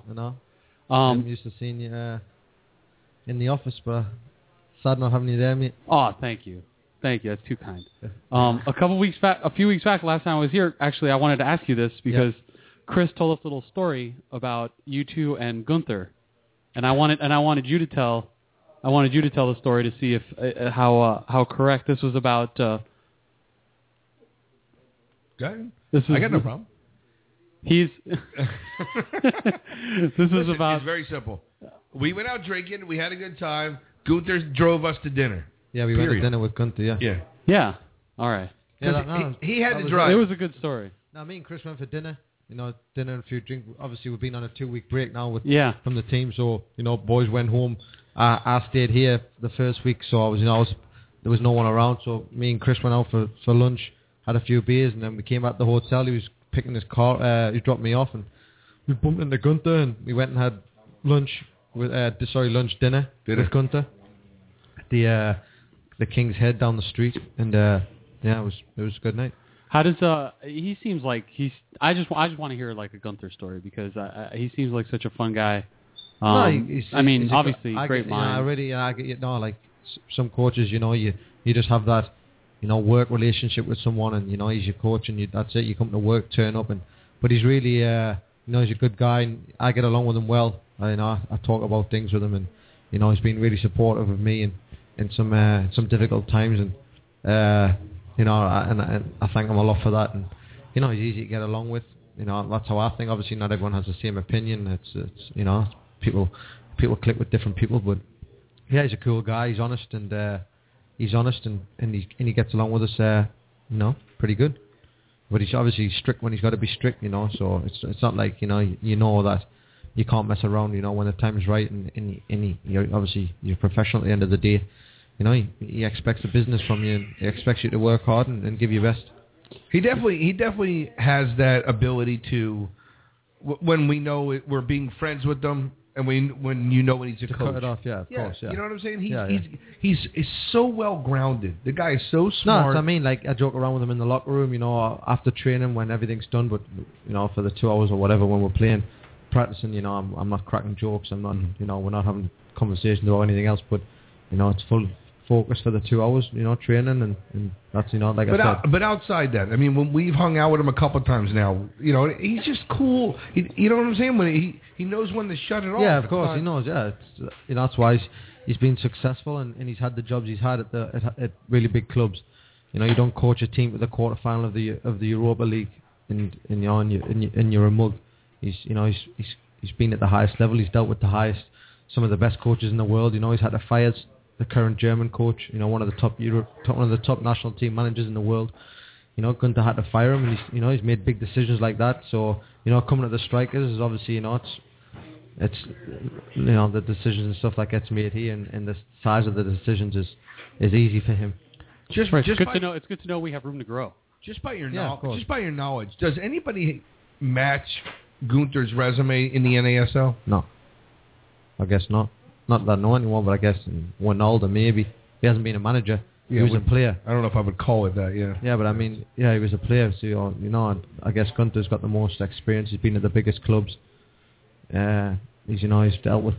I guess he was, I think he had other jobs too, not just in soccer. He was executives or whatever of big companies, and so, yeah, I guess he's got the best resume. Yeah, it would be great. It would be awesome for the club to sort of take the path where you could see him becoming a technical director type position where I think that would be his best job, and I think that's what he would want to be. But obviously the size of the club, and that's not probably possible here. So the best thing to have him as is the coach making the decisions there, and Well, it would be great for him and to have an academy type situation going on down here. That would be. It's something that I think the U.S. has been lacking for the longest time in general, is to have that kind of system in place. But we can talk World Cup. I'd be happy to. Yeah, World Cup, strikers, whatever. Something I wanted to ask. I would like to know what's happening with our stadium. You seem to know more than me. But listen, we went to meetings. Yeah. They said that it looks like it's a go. They're waiting for a final vote. I guess was the 7th. The beginning of July. The beginning of July 1st. Right, yeah. July 1st would be the final day. But it's going to happen, right? That seems to be what they're saying. the Schlitterbaum guy said there are plans to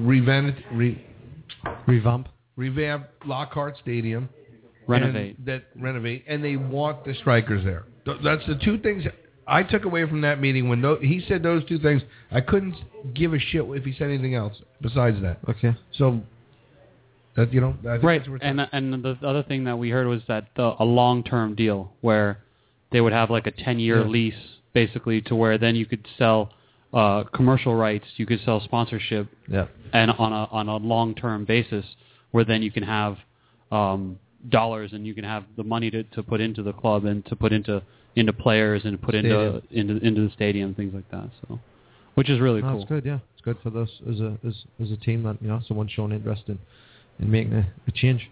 I mean, that's our wish, is to have the city of Fort Lauderdale have a pro club that they can get behind and they can be proud of, because the city doesn't have, doesn't have a club from another sport.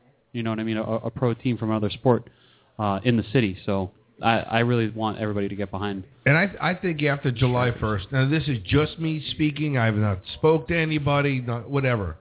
I believe after July 1st, when that deal is done and it's ready to be done, you're going to see the sale of the team. I think the team will be sold after that. I think the person or people, whoever's buying the team, I believe that you're getting a real gift here. I mean, a lot of people can't afford an NASL team that really has their own stadium that they own themselves. I think you're going to be in a spot where you can own a team, you can pay lease to a person that's put a beautiful stadium together, tied into a great water park. I think it just becomes so appetizing. Well, I don't know if the team is going to sell, but I think it becomes a real possibility for the first time in the team's history, where you have the opportunity for it to be lucrative and for it to make sense money-wise for somebody to come in and purchase the team. So just that situation being in place is what would make that possible. Right. And it would be very appetizing. Imagine not having to fork out all that money for a stadium, and be able to lease it or rent it out. And then you can get in there a hell of a lot cheaper. I mean, it's not 100% perfect, but it's a situation where it's definitely a gigantic improvement. For sure. I'll let you throw it to who just sat down. All right, Zach, you're all fired up. Okay. I think you're wrong there. Okay. I think if Schlitterbahn builds a stadium, whoever the owners of the Strikers are, they're going to have to pay a lot of money. Why? See, you just ruined the whole thing by telling me that.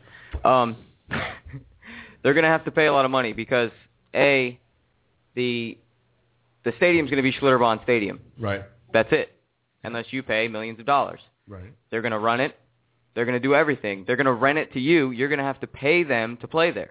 Right. So if this deal, my hope is that whoever buys the Strikers does it before they start construction on the stadium, to a point where they can still have a hand in the way it's designed, how many seats it holds, and work out a deal where I talked to the mayor of Fort Lauderdale about this. It has to be some situation where we have game day control operations, shit like that, where we make money on concessions, on everything, parking, everything. With the team has to make money from the stadium to benefit. But those are all deals that you can make without owning it, and not having to sweat it. It's a lot better to own it, to have your foot, at least partially, to have your foot in that door.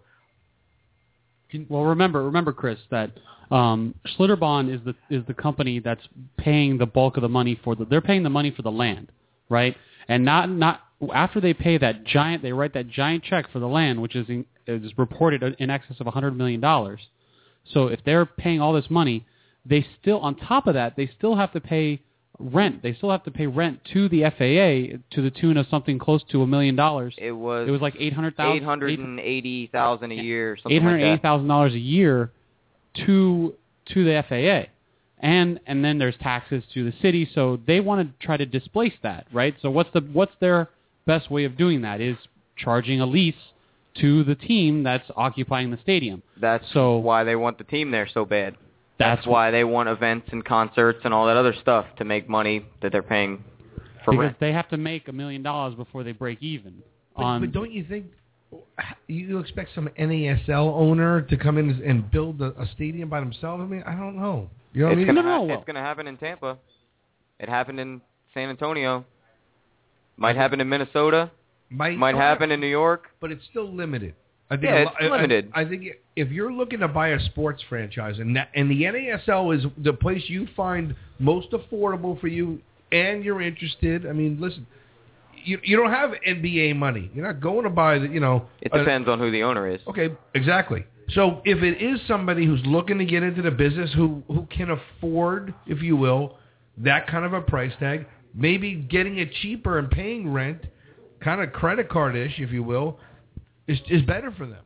Well, look, if all that Schlitterbahn asks of the team that's occupying, if let's say it's the Strikers, right? If all they're asking for is a flat amount of money, that's a good thing, right? That's a good thing because that's your goal. That's your goal for what you need to hit, to break even, because then you can take over the licensing of commercial rights and sponsorship and things like that. What I was going to say is that it behooves them. It puts the onus on Schlitterbahn to make sure that the stadium is first class, right? Because they don't want to be associated, because it's on their property. It's right next to their theme park. They don't want it to be next to their water park. They don't want it to be a piece of crap stadium next to a nice water park. So they're going to keep it. They're going to keep it nice. So I don't know. I think it's a good thing that they operate the stadium. It's not the ideal, but it's like a number two. I agree. It's not ideal, but I think it's also going to be the most affordable for somebody buying an NASL team. Well, if the rumors are true and they're investing $20 million in buying the team, they got plenty of money. There ain't nobody alive paying $20 million for the team. Where's that number come from? I don't care where you got it from. There ain't no one paying $20 million. You're mad. No. They just paid $2 billion for the Clippers. Listen, yeah, right. $6 million's a really reasonable number for that team, in my opinion. Huh? No, I don't know why $6 million. I don't know. It's a number I came up with. You don't like it? Tough shit. You just made it up. Well, I'm on this radio show. I'm just saying whatever I want. At least a credible reporter said $20 million to me. Well, I don't care who said $20 million. If they have a 10-year deal with that team, with that place, and they work out some miraculous stadium deal, then I would say maybe it was. Remember, it's a total investment of $20 million. It's not what they paid for the franchise. That $20 million could be 10 for the team and 10 to put into the stadium. Right, and be there, maybe also building their share of what exactly. That's what I was getting at earlier. Right. Because if you go into this deal and the stadium's not yours, that's a big deal. That's a very big deal. Having the stadiums even partially yours is huge for a sports team. It's huge to be able to get that revenue from extracurricular events like concerts and stuff. That's the reason the Atlanta Silverbacks exist, because the guy makes money on everything else. He makes no money on the Silverbacks and makes all his money on the stadium. It's huge. Look, it's your ability to survive is having the stadium.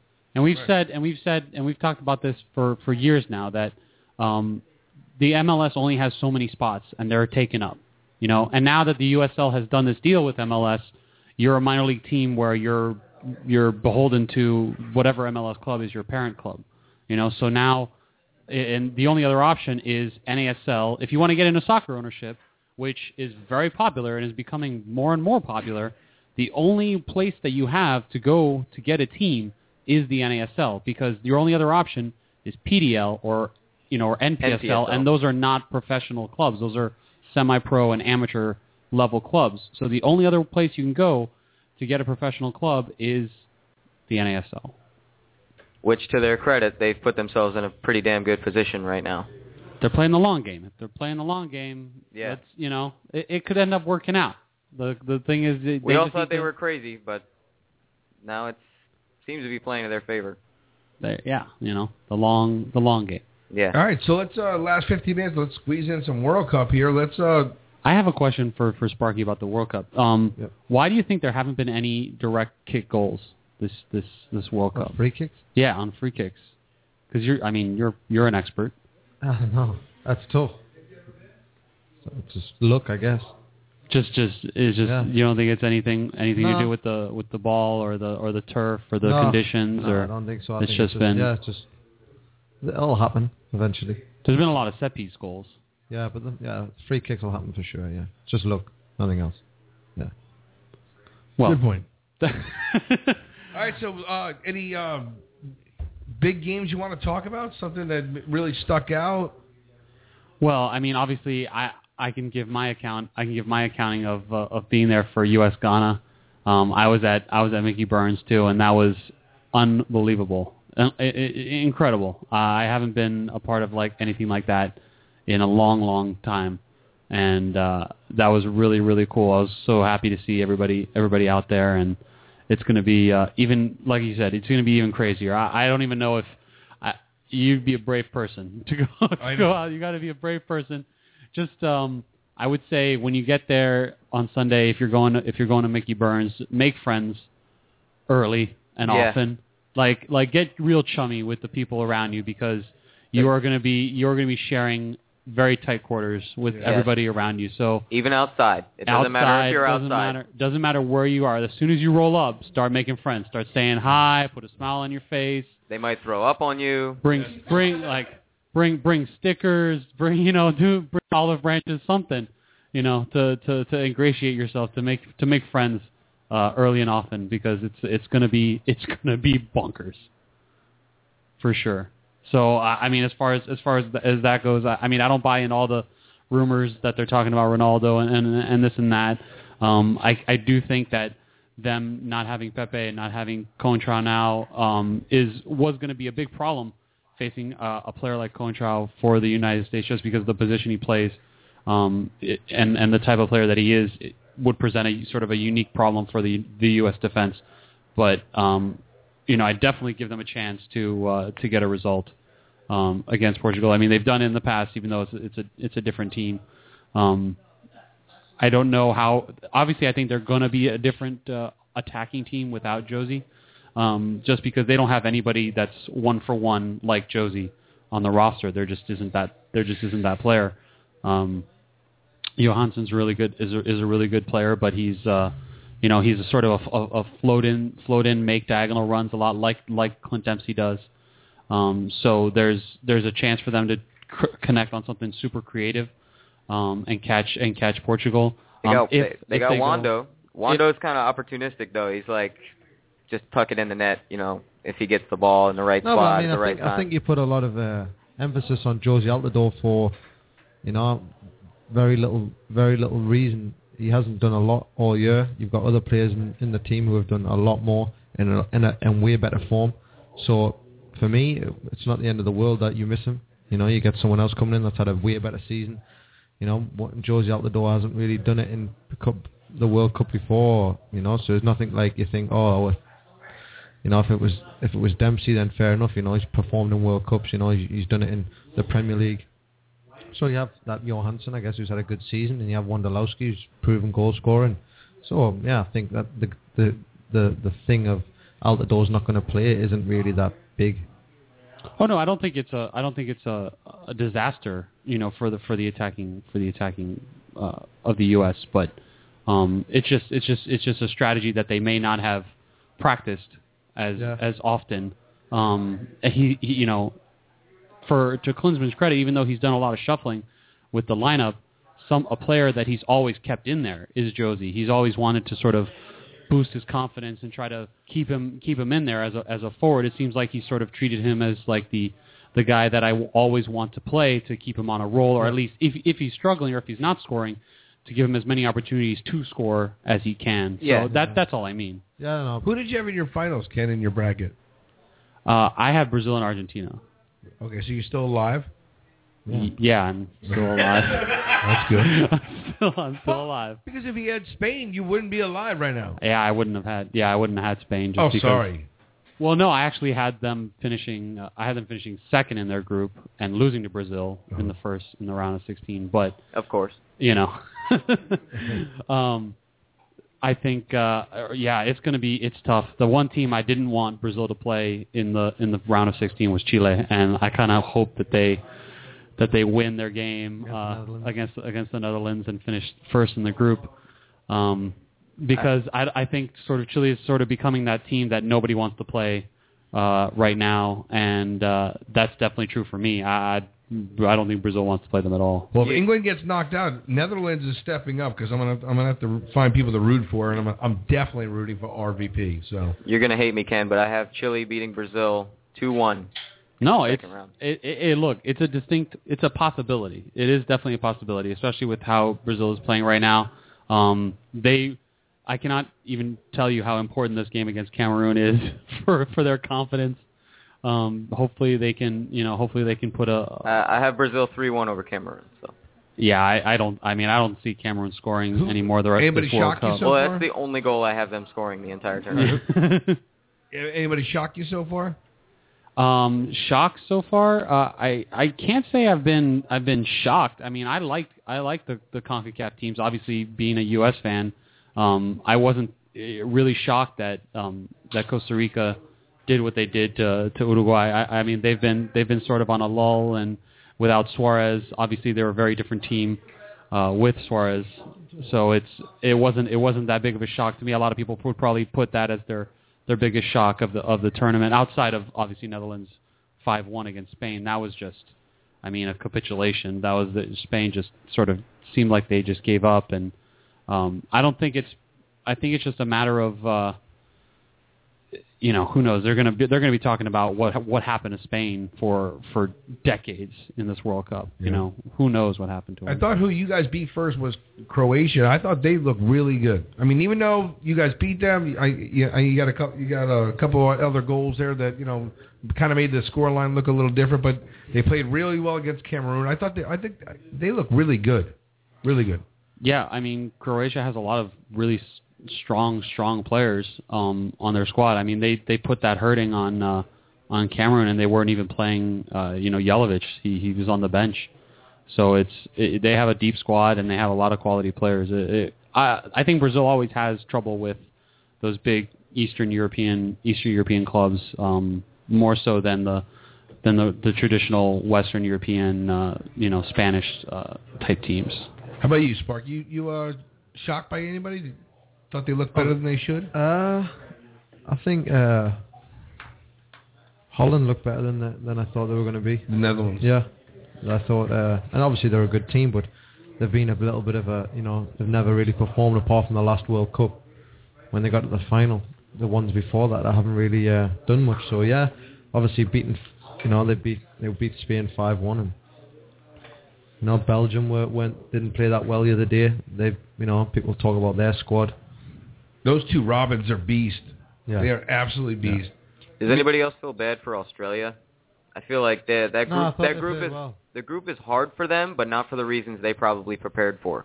They probably prepared for Spain being a monster, and Spain's flopping huge. Right. And now they got to worry about Chile and the Netherlands. I mean, they played good too. That's the worst part. They played good those two games, and they got nothing out of it. I mean, everyone talked about the U.S. group being the group of death, but for me, it was always that Group B. That's a tough group. That was to me the toughest group. Yeah. I think that Australia tends to play well in these tournaments. Yeah. They have a club that plays together a lot. They're national team players. So I think any club that plays together as often as or plays in the same league, and that the players are very familiar with one another. It's not like the Brazilian team where not one player. Yeah, everybody's everywhere. There's only one player who plays in Brazil, and he shouldn't be on the team, in my opinion. Fredge, I don't like him at all. But and then there's you see the teams that they're all over the country. They're all over different countries. Although it didn't. England's doing well too. Oh, Sparky. England's having a good tournament. I was trying to push it off as much as we could. I was just hoping we just get to the... What's your opinion? I wrote before that, the media in England and the league being so good, being so big and powerful that, there's what's the word I'm looking for? The media hype. Expectation. It gives an expectation that shouldn't be there. The players, some of the players aren't good enough. Like, you have the back four, we have Baines, apart from Cahill, you have Jagielka who plays for Everton, right. Johnson at Liverpool. They've never played in big matches. Everton's never been in the Champions League. Baines never played in the Champions League. Jagielka, Johnson. There's only Cahill that was part of being at Chelsea for a couple of years and played in, and you get to these tournaments and you're playing on the biggest stage, and some people, it affects some people, and maybe the players just aren't as good as we think. I'm not saying they're terrible. Obviously they're not terrible. They play good football, but yeah, for me, I just think we're overhyped and the players aren't as good as they are. When we come up against these teams that are decent, that that where people think that we should be beating them, we're not as good as them, and we lack in some areas, and we have got a few world class players. I'm not saying we don't. We have Gerrard and we have Rooney, and we have some good young players, but we're just not as good as the other teams. Some of those the guys up front in England are they seem to be sort of complementary players to some bigger names on their club teams, and now when they come on to England, they're expected to be the guy or the main creative factor. I mean, I think when you look at Liverpool, you look at Sturridge playing with Suarez, you look at and Sterling on as sort of ancillary guys. Welbeck on Arsenal is sort of to the side and sort of can jump on opportunities by the team focusing on other players, or the defense that he's playing against focusing on other players, where they all of a sudden become the focus of defense. I think we were, we weren't like Spain, that we didn't play horrible. I think we played well today against Uruguay. We had a lot of chances. We didn't put it away, and that's how it is. Obviously people are going to be disappointed we didn't qualify, but we have a tough group. We play Italy, who's an international, powerhouse. Uruguay, that's got, some world-class players. They're probably the best striker in the world at the minute. And we were unlucky. I thought we were the better team against Uruguay. I didn't see the whole Italy game. I was at a wedding. But I think that, we were just unlucky too. Well, I don't think we played bad.